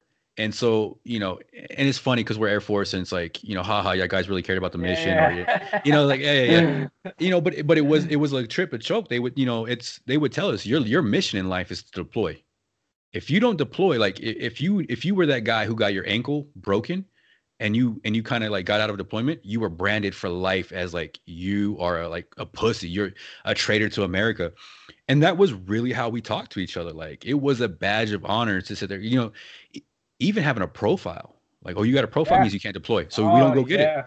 Yeah. I will run a mile and a half and it will be hurting, but we don't get a profile. And so, you know, to sit there as, you know, I remember getting out and having my medical records and being proud of that shit. You know, I had, you know, shin splints. And so it kind of like, it kind of, for me, hurt. Like, fuck, man, it kind of fucked up my thing. But I think it was in New Mexico, man. There was a CE commander there, civil engineer commander, that if you couldn't deploy because you were hurt, he was med boarding you. Like, that is like shit. I have a friend that got out that way, where they're like, we need you to deploy only. So if you can't deploy for us, your job is done. And they did that to people. I mean, that is a real fucking thing that happened. Yeah, that's a reality, man. In my 2 years in Jersey with the contingency unit, you had to be deployable. If you got what they called a deployment availability code, where it put you on the shelf, you were fine. Leadership was like, you know, good to me, get the fuck out. Yeah. You know, but my thing is for us veterans, when we transition out, where do we go? You know what I'm saying? Like, these are you brief us in our transition and TAPS and everything else, who these representatives are and what their roles and responsibilities are. But when I actually physically go there to get your help, because that's your role and responsibility, you're gonna give me, I can't. You know what I'm saying? Like, don't get me wrong. People with the disability, now that the way they're doing it, where you file before retirement and everything else, is smart. I'm glad that they're doing that and everything. But give these veterans what they deserve. Yeah. You know what I'm saying? If their records are coming to you, showing you that they're broke like a joke because the military, the years of military, the deployments and everything else did this to them, then give them what they deserve. Yeah. Don't try to side swap it and be like, oh, not service connected, or this doesn't count as a claim, or whatever the case would be. You know, give these veterans what they deserve. Dude, there's this guy that I knew, may he rest in peace, was my buddy's dad, Korean War veteran, 30 years ago, whatever the case was. He was an aircraft mechanic, an engine mechanic on the old school B bomber aircraft. They wouldn't even give him tinnitus. The man couldn't hear, and they wouldn't give him tinnitus. Come on. Yeah. What are you saying? What is the image that you're setting? The precedent that you're setting for these veterans from Korean War, Vietnam War to now, that we don't give a fuck about any of you? Yeah. That's to me, that's crazy. The crazy fucking part too is a lot of times it's the verbiage you use, because they have like a little fucking chart, and if you didn't say this word, that it doesn't mean 50%. And you know, because like I had an exam for my back, I found out I have a bulged disc, and so like, you know, you go to the CMP exam, he's like, touch your toes, and it's like, you know, and that's where you fuck up at. If you can touch your toes, there no more back for you. Like, you're gonna have to fight for years. But the thing is like, of course I can touch it because I'm in pain every fucking day. You get used to the pain. But you have to understand, it's like I have to, you know, and then also, you know, they do all these things, and like your back, your knees, or whatever, it's different from day to afternoon. But when you go they'll tell you, like, when you go into your thing, it has to be your worst day, and you're just like, man, fuck, like there has to be a level that you have to do where you have to play a role if you want to get your disability. And you know, and it sucks. You know, and you know, it's like, what do you do? And then you got a lot of old school cats who are like, I'm not saying shit. Like, I know guys even now, they retired, they're in their 50s and 60s, they refuse to say what's wrong with them because they don't want to deal with the VA. And you know, you got a lot of these guys coming out of the VA right now, or a lot of young guys coming out of the military. And I don't know about you, but being in the VA is fucking depressing. Because I look at it too, I'm like, man, I'm 35. That guy is 55 and 65. He's in a fucking walker. Is that my future? Because ain't nobody ever said this shit to me. And you have to start wondering. And it's fucking depressing because you see all their issues and you're just like, I got that issue too. What were they like in their 30s? Were they having problems too? Yep. And you know, and go ahead. I agree, man. No, I was gonna say I agree, but let's clear something up real quick. For those that are listening and whatnot, I'm not saying do not go to the VA. Oh yeah, because there are VAs that out there that are good, that are willing to help and everything else. Yeah. But my big thing is like continue the fight. You know what I'm saying? Don't give up. Don't get frustrated. I know at times you're gonna run into some obstacles where you're gonna be like, man, this is bullshit or whatnot. But continue to fight the fight, man, because that's, to me, the perception that I'm getting from the VA is that that's what they do. They stall it. They make you get so frustrated to where you say, you know what, I'm not dealing with this shit no more. And the VA won. You know what I'm saying? Because now they don't gotta pay you. Now they don't gotta give you any benefits because you don't want to continue to put up the fight. But I was like, fuck that, man. I got nothing but time on my hands to where we could go all day with this. You're going to tell me no? You need to give me real reasons why you're telling me no. Well, there's even an industry within that industry now, because now you got lawyers who will do your cases for you. And it's like, you know, it's like, whoa, lawyers are involved now in your disability case. Mm-hmm. And it's like, hey, I only want 10% of your whatever you get. And it's, you know, for 2 years or whatever. It's a tricky road right now when it comes to VA disability, because there's so many rules. Like there's a I forgot what it's called though, but you can actually get what they can look at. Like it's public information to sit there and say you're back, then these are the criteria to get to 50, 60 or whatever. Right. And so as long as you say those things, you get that thing. So it's like sometimes they give you the answers. Yeah. But it's like, it's kind of sitting there saying like, my answer is not a fucking issue. It's just my fucking back. I'm having these problems. And so when I got out, I was a personal trainer, and another personal trainer was an Army guy. He was a airborne infantry. Like had it like confirmed kills, fucked up in the head, had like injuries from actual, you know, doing parachuting and shit like that, doing a lot of jumps. I got a higher rating than him because I was able to elaborate, and a lot of that was because what the Air Force taught me. Certain words mean certain things. So I had to learn how to explain myself, articulate myself in a way instead of saying my back hurts, you know, for an example. And that was because we had talked about it when we got our ratings, and he was just like, how the hell did you get more than me? And I was like, did you say this? He's like, no, I didn't say that. I was like, did you say this? He's like, no, I didn't say that. Like, did you say this? And he's like, nah, they didn't ask me that question. And it's like, well, they didn't ask you these questions, but you know, being Air Force, you're allowed to like, let me make this bigger than what it is, or let me actually like kind of say these words. And so, you know, I mean, that's the frustrating part I think a lot of people get, you know, like maybe their job didn't teach them specifically to sit there and say, you know, what's another word to say this, you know?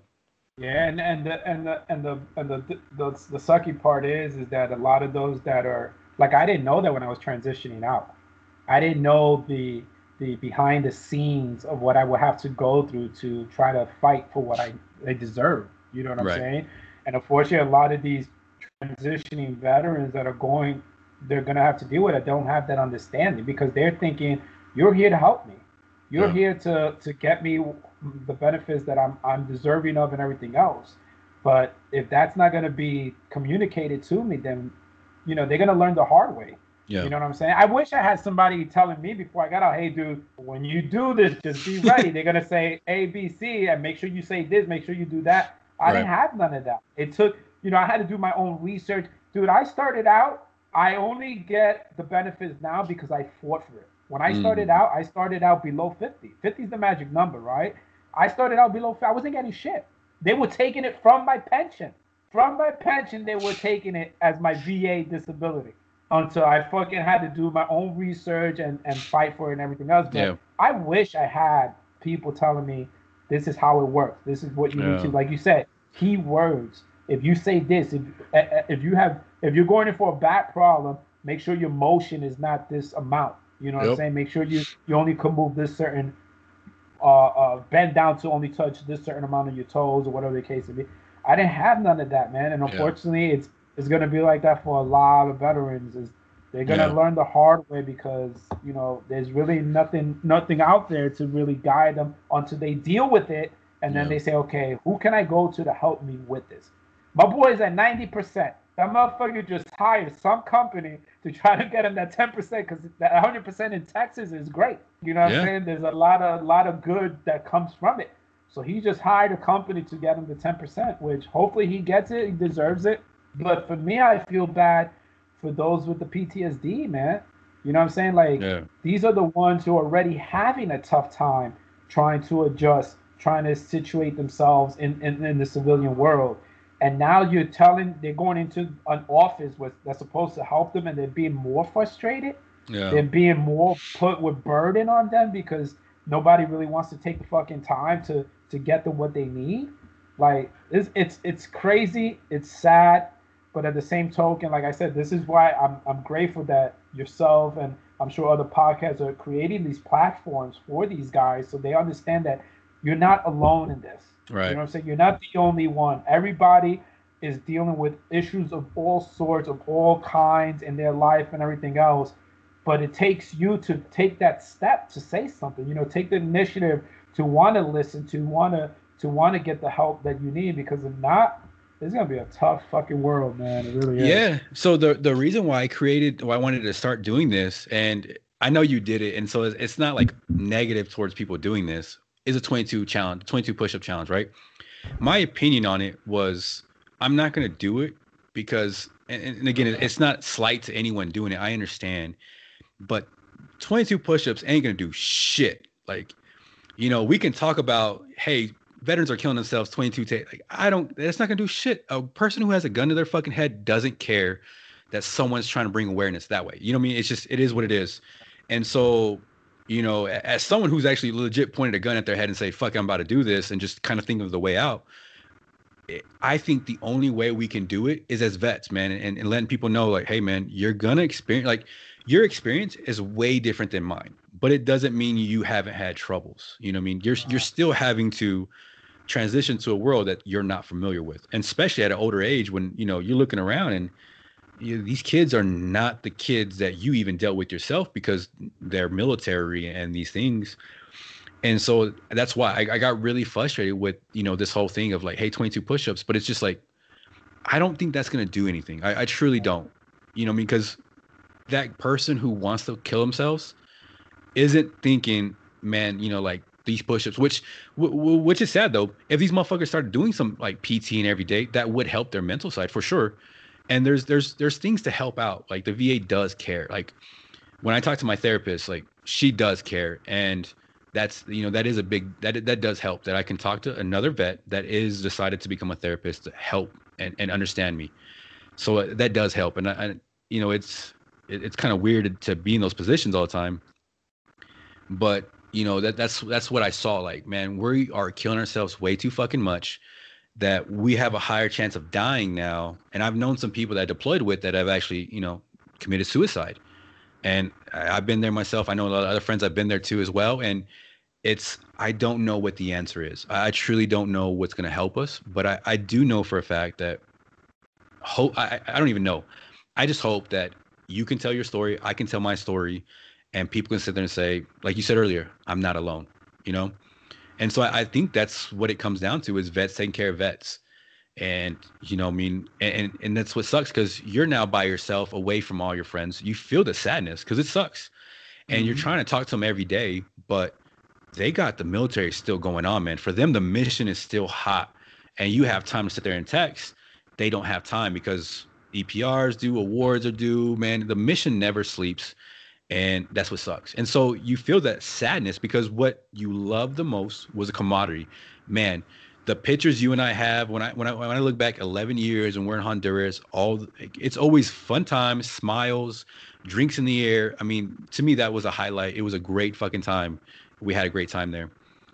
But now you're where you're at, I'm where I'm at, and we start isolating ourselves because it's like, the fuck I'm gonna talk to? Like I have, people are like, they come and talk to me. It's like, I don't care to be your fucking friend because I don't need your friendship, man. I got friends. I call you, you answer. Shit, we talked, I think, just yesterday about doing this, and you're down to help, And then shit, when I talked to you we hadn't talked in a long time, and you're talking to my daughter. I mean, we talked. I don't know even how long, but it was a long time. That's family. Like those people I can call in a heartbeat. Boom, family. These other people, I don't give a fuck to deal with them. And that's what's kind of hard right now with, in your situation. Like, what are you going to have in common with a 22-year-old? Even I'm pretty sure you even have problems with a person who's in their 40s who wasn't in the military, because you got Turkey as experience, you got Honduras, you got all your deployments, you got the experience of life on your hands if you fuck up. And there's probably some things you made a mistake that you're going to take to the grave with you that you have to always internalize. Man, it's hard to really communicate with the civilian world because we're not the same, and I don't know if we could be the same. Yeah, I don't think. I mean, it's a hard relationship to try to create, just because you, like you said, it's the backgrounds are so different. So it's crazy because some of a majority of the friends that I know here that I hang out with and everything else are military backgrounds. You know what I'm saying? They're still in, or they're retired, or they were in and got out and everything else. Plus, it's comforting to know that I have my siblings that can relate because they're military backgrounds as well. My one of my brother, he's still in, hopefully to be retiring next year, and I'd still be hearing his stories about the fucking headaches he's having, or this lieutenant colonel this, or this major that, and so on and so forth. But you think he could call Manny from fucking Verizon to tell, hey man, I'm going through these issues? Hell no, man. But it's two different backgrounds, but it's tough now because of the fact that the classmates are young, they don't understand, and it pisses me off when I see their engagement and how the lack of engagement, the lack of discussion and everything else. But I'm fortunate that I'm able to have that military experience there with my brothers, my friends, and everything else. Like you said, I mean, even if it's just picking up a phone to call you to say, hey man, can we talk? Yeah, we could do it. Whereas, and I think that's what people still need to have. Like I said, it's that support, that support system. You still need to have that, man. Right. Because majority of all my friends are all military. Even some of my childhood friends back from Brooklyn, some of them are ex-military because they joined the army or whatever. But it's like, just even dealing with the whole transition, everything else, I couldn't just talk to my boy Ralphie, who has no military background at all, to say, hey man, this is what I'm thinking about. What do you think? What are your thoughts? Because he's gonna be like, I don't fucking know. Yeah. I don't know what you did in the military. I don't know all the experience you have and everything else. So, but yeah, I think it's a relationship that you really have to create depending on certain people. And like, for example, one of my good friends who I met in college, he's a young guy and everything else, but his dad's Navy. So he has an understanding of the military lifestyle because his dad goes on deployments. His dad is PCS, and he's been, military brat, as they say. Right. So he's been around. So I'm able to easily communicate with him because it's like you have a little bit of an understanding because your dad's probably going through the same shit I'm going through. Right. Yeah, it's tough, man. It really is, and it just takes some time. But again, I'm grateful that I didn't come to Florida alone. I didn't just pack up my bags and just decided to move to Florida and say, okay, Israel, figure it out. I came to Florida with the help of the family. I came to Florida with the friends I already had here. I already had a home already. You know what I'm saying? And already people to communicate with and share stories with and get help and everything else. Because if not, man, it's tough, man. And I think that's honestly, like I told you, is why I feel like a lot of people, a lot of young airmen, when they separate, they go back home because they don't know anything better. You know what I'm saying? They don't know where they could go to or who can they call to say, hey, can I come stay with you? Or whatever the case may be. They don't have that understanding, So it is tough though, man. It is. Yeah, because I know one thing that I face a lot, man, is I always feel like I'm that fucking freak. Because I'm still, my haircuts, I get them Mondays and Fridays. I wake up at 5:30. I was making fun of you yesterday for sleeping in. Yeah. And that's the way that I've tried to keep it this way so I don't transition all the way to military, like to civilian life. I've kept it very regimental. I PT 60. I still call it PT. I still keep certain amount of things. And anytime I talk to a civilian, man, I feel like I'm the fucking freak because they're like, how do you do this? I'm like, you fucking do it. Like, well, you know what I mean? And a lot of my problems is the Air Force gave me an ability to be a problem solver. And then never once was I given the ability to be a listener. So I don't fucking know how to listen. I just know how to solve problems, especially being an NCO. It's like, hey, I got this problem. Well, let's fix it. Let's, we can do it this way. So, I know that I self-isolate a lot. And I think that's a lot of problems that veterans have is because, I do feel like a fucking freak. When we start talking, me and you, cool. I can make fun of you for sleeping in and you can make fun of me for waking up that time. And there's no issue. The moment I start talking to a civilian, they give you that look. And I talked to my therapist about this look. There's a look people give you when they find out that you're not who they thought they were. You know what I mean? I've talked to a couple people and you talk to the guys and it's like, they kind of find out that have already, I was talking to a whole bunch of realtors one time and we were talking about something and they were like, why would you have the kid's bedroom up in front? And I was like, well, probably because, the back door is probably where you would rob somebody first and I started giving like how I would think about robbing somebody. And the guy was like, have you done it before? I was like, no, just military. And they were just kind of like, oh, and it killed the fucking conversation. And it's like, this is why, and to me, it was like, this is why I don't fucking talk. Because this fucking weird shit. Now, I could be wrong about how to do it because, I was not, I wasn't security forces, special. I wasn't none of that shit. But just how my mind thinks of like analyzing the situation. Well, maybe it might be this better. And it killed the conversation. And it's like, to me, it's like, this is why I don't fucking talk to nobody.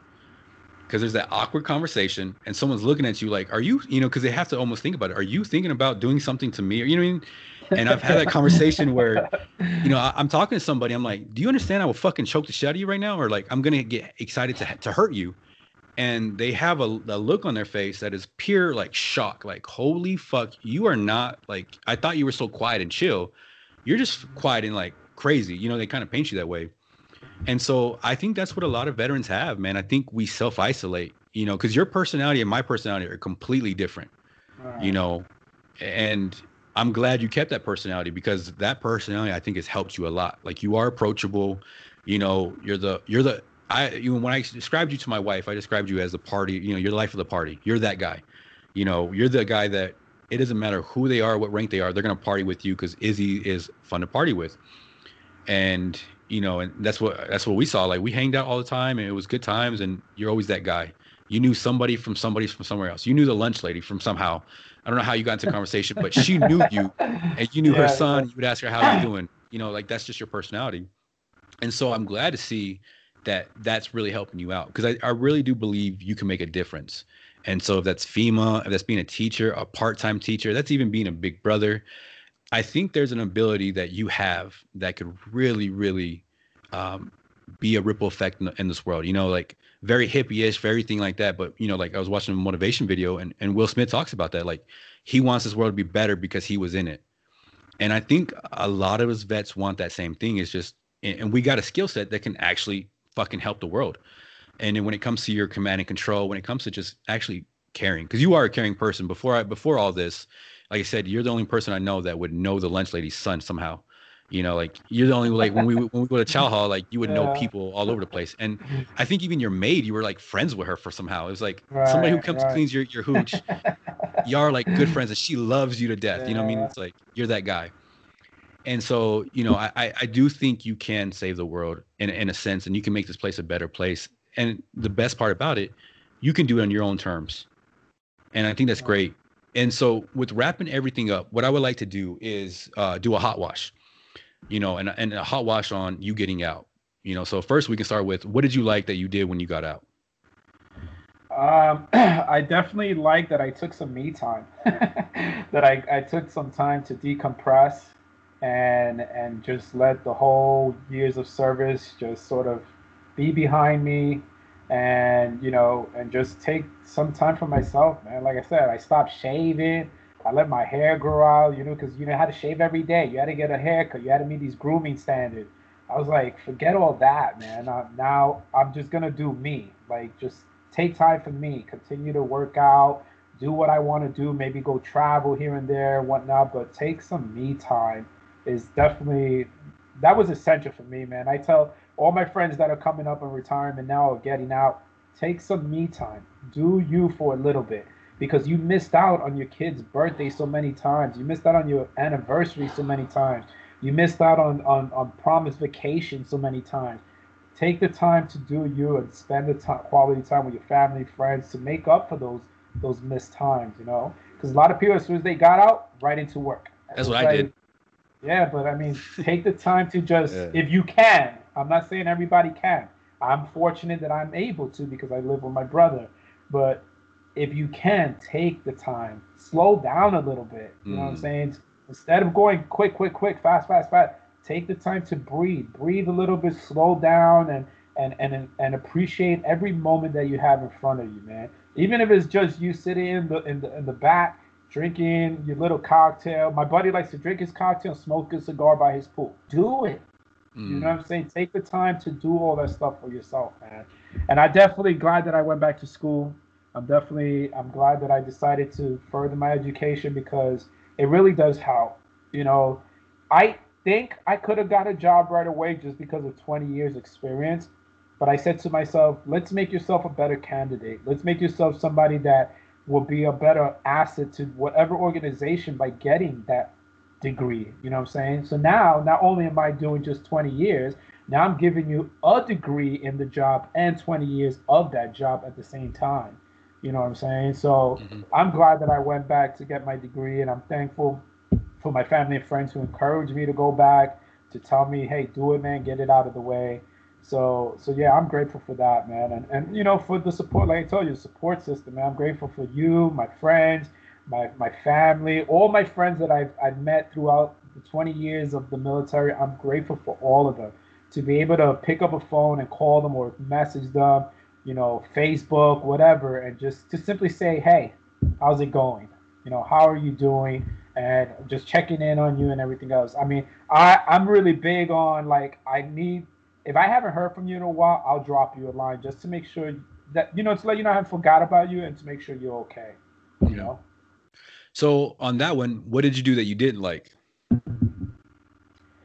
Oh man, um, that's a tough one. I don't really think there's anything that I did that I didn't like.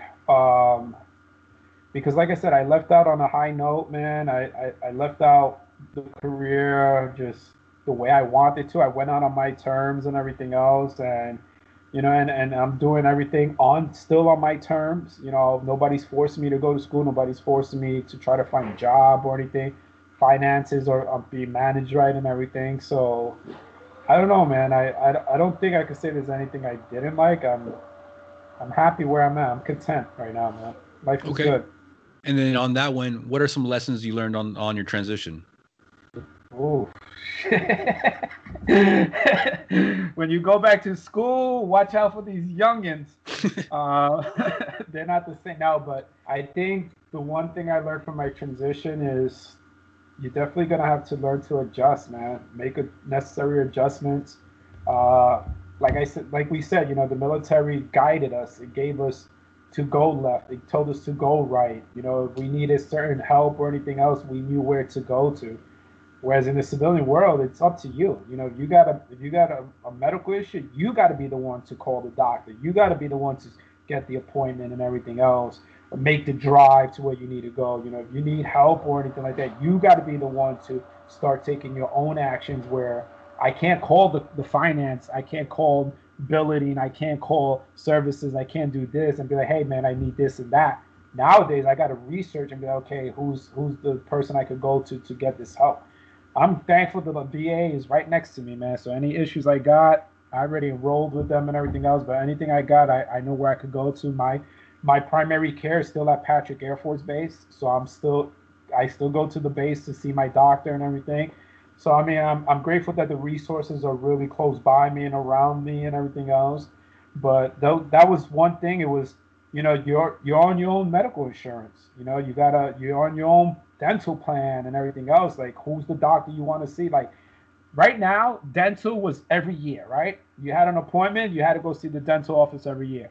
Now, Patrick Air Force Base doesn't have dentists for retirees. So now I got to figure out who am I going to go to. So I'm over here talking to my brother, like, yo, who's a good dentist? Hey, my friends, do you guys know who's a good dentist I could go to? Things like that that would already been given to me when I was in. now I had to adjust to understand that, like to figure that stuff out now. So I think it's adjustments, man. I mean, it's adjustment in the sense there is there is nobody that you could just pick up the phone and call anymore to get an answer for. You got to look at yourself. You got to research it yourself. You got to find it out yourself and everything else. So I think that was one of the biggest lessons I learned. But and you know, have a plan. Definitely have a plan as well. At least try to come up with a plan to get you going. Like you said, I know you mentioned, you know, you had goals. So the goals is what kept you on the path to try to get to achieve somewhere. And I feel like you need that in a plan. You know, just something that's going to lead you on this path to where do I go from here. You know, how do I get to A? How do I get to B? How do I get to C? So on and so forth. But you definitely need a plan as well. There's definitely things because if I would have just came in here just like cowboy, wild, wild west, let it be what it is, who knows what I would have been doing. I already Yeah. knew when I get out, I'm going back to school. I'm getting my degree. You know, after that, I'm going to try to look for work with FEMA or anything else. Or, you know, I want to live overseas. So let me start looking where overseas I want to live. You know, I already have things in alignment for myself to focus on. So when I get to those steps, okay, I could check this one off. What's the next one? Okay, check this one off. What's the next one? But if you just come in like, what am I gonna do? It's gonna be tough, man. It's Yeah. gonna be tough.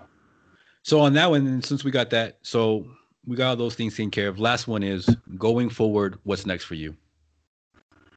Going forward for me, definitely is working with FEMA. I wanna be involved in emergency management. I wanna, if it's not FEMA, at least some sort of emergency management hub. I want to definitely give back to help those in need. I want to serve a purpose within these organizations.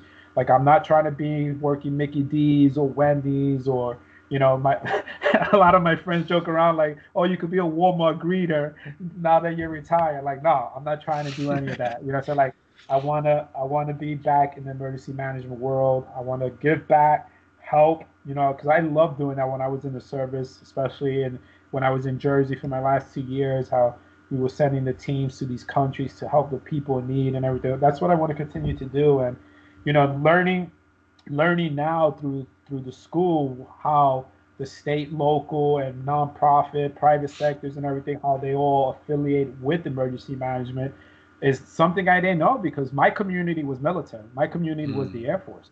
So any type of emergency management I dealt with was with military assets. You know, yeah, we cared about the base populace outside, but at the same time, it was my focus was the Air Force. That was it.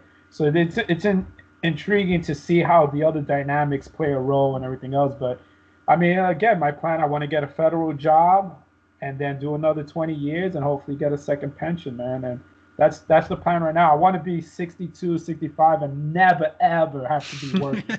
I mean, I know people who are like fucking 70 years old still working. Like why? You know, they yeah. just that's just them though. That's everybody's Yeah. different, but that's their work ethic, that's their mindset. Like they need to work, but I want to be just chilling. Like I want those to really be my golden years, you know, where I could just go wherever I want to go and do what I want to do, you know. So those are my hopefully my vision right now for the future. Well, that's dope, man. And like again, I do really appreciate you doing this. Like I hit you up, and the next thing you know, you're like, "This is what time I wake up, and we can go." And true to your word, you woke up and said, "Hey, let's go." So I do appreciate it, man. It's been what 11 years since we were, I was Yeah, hanging out, but little young Padawan over I here. know, man. And what's crazy is like, and this is what everyone always says, and I always feel bad for someone who's never experienced this type of friendship. We pick up right where we left off. We could probably, I wonder, we probably were still making the same jokes at each other. You know what I mean? Like, if we get all three of us on here, we get Nori, then it's definitely gonna be some more jokes going on with Yeah, that one, yeah, right? yeah. You know what I mean? Sure. So it's like, and even when I talk to him, that's what it is too. It's like I feel bad. I genuinely do feel bad for nobody who experiences that. You and I, man, I think we talked maybe 2014, and then we talked like last year. And but it's no ill will. And then when we talk, man, it's like same thing. We picked up right where we left off. And so I think it's amazing, man. I'm so fortunate that I have friends like you I can call. I have friends that whenever we call, it's bam. It's Yeah. Yeah, I yeah. feel the same, man. I really do appreciate the friendships I created. the bonds. Like you said, it's a brotherhood, and I think that's one differentiation between the vets and the civilians is we have that, and and a lot of times is these vets need to understand, like, use it, man. You know what I'm saying? Your boys are not just gonna want to hear the good things from you. You know what I'm saying? Don't get me wrong, like, yeah, that's great, but we also want to hear the bad things as well, man, because that's how we help each other. Right. And if you're not doing that communication, if you're not doing that expressing, then things are never gonna get resolved. We're not gonna Right. be able to help things out. I'll say this as my last thing, but I had two really close friends of mine that were successful suicides.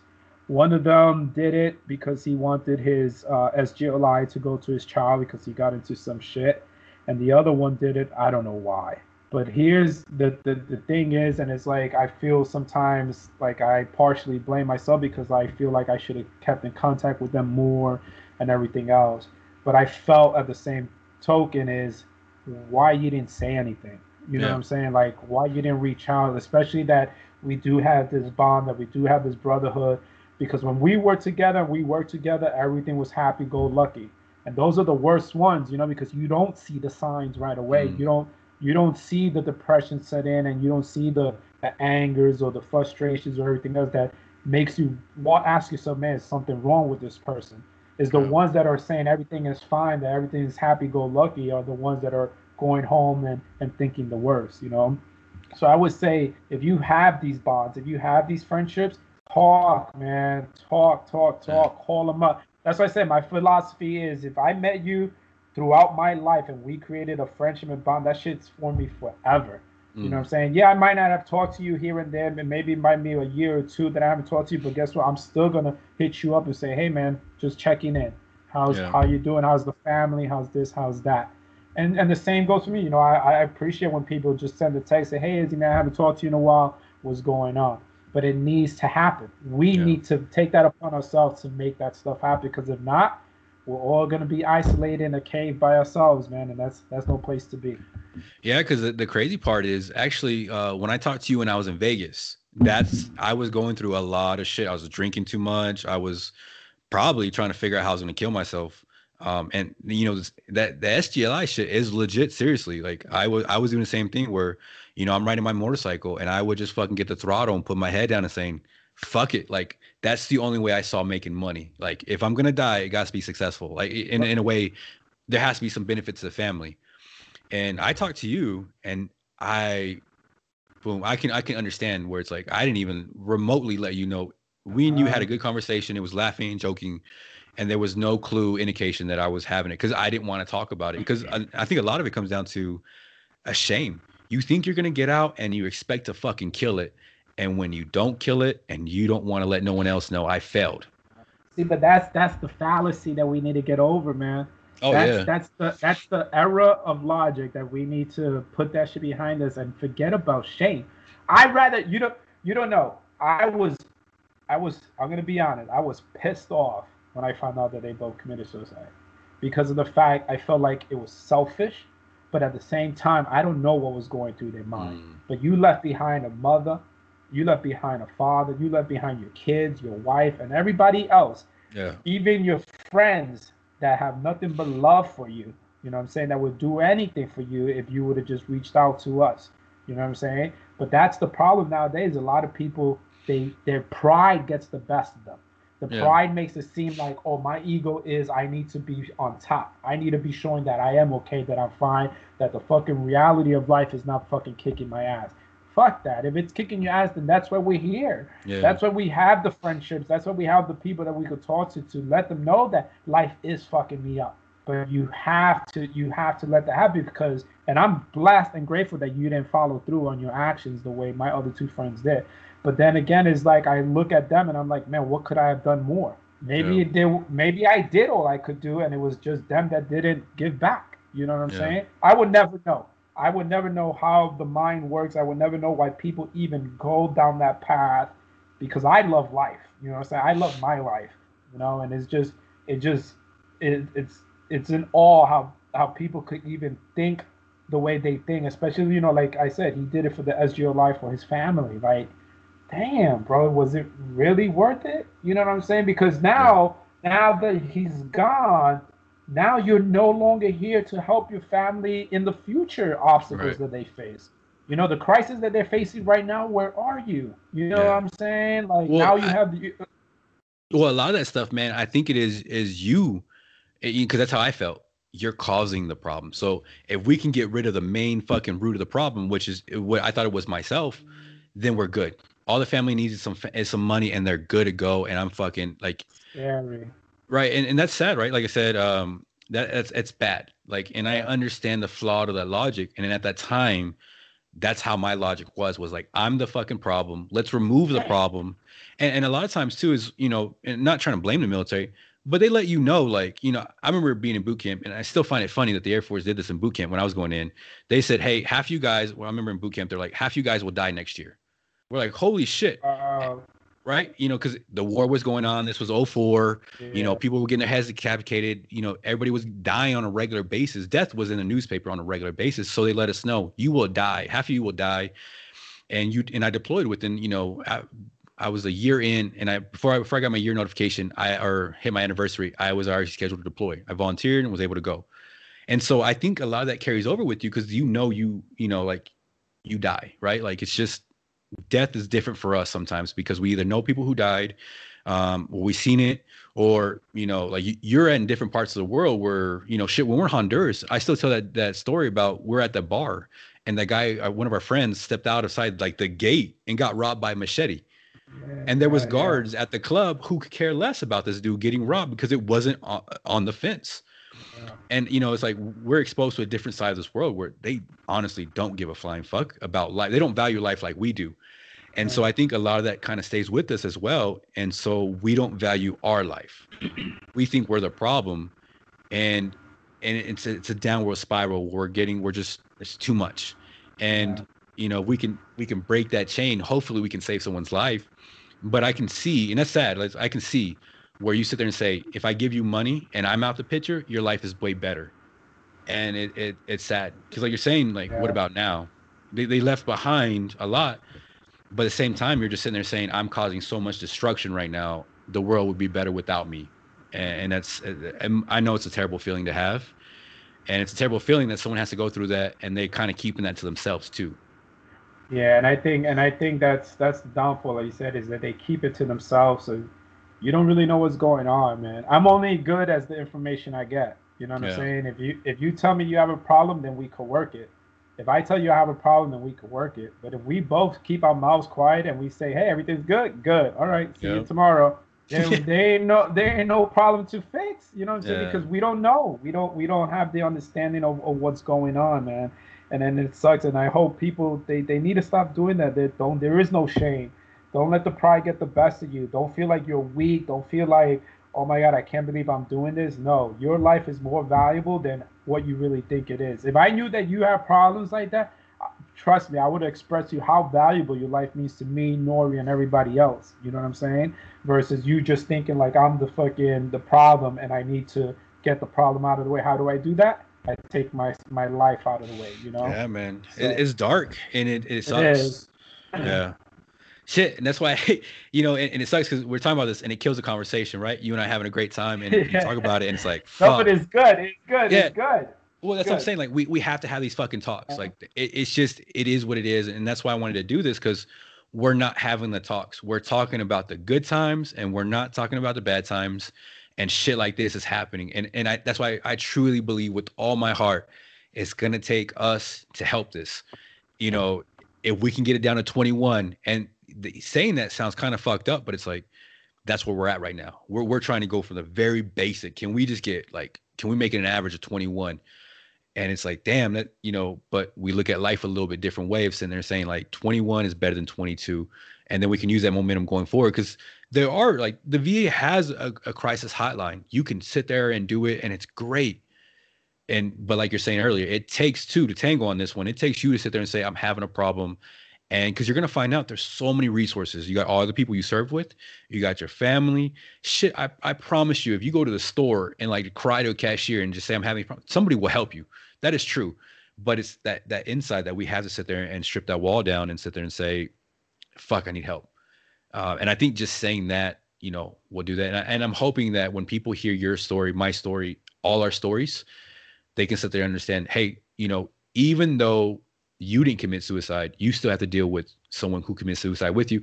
And that shit lives with you forever. Like those are some shit we're going to take to the grave with us that we really don't talk to people about. There's some shit that I don't talk about at all. And it's just, it is what it is. And just kind of that comes with the business. But we have to really work on this part of talking about shit that doesn't, you know, it doesn't make the conversation happy. It makes us sad. It makes us reflect on things of our friends like that committed suicide and friends that have died and, you know, in action. But we got to fucking deal with it. Because if not, 22 is a number and it's going to keep fucking going more. And, you know, what else are we going to do? You know, so, well, brother, as always, man, I thank you very much for your friendship, man. Thank you for being on. For sure. Appreciate you having me on. I appreciate it, man. I feel like that more people need to listen to more healthy conversations like this, healthy discussions, you know? Yeah, I'm hoping this starts the conversation. I'm hoping, you know, someone can sit there and talk to each other.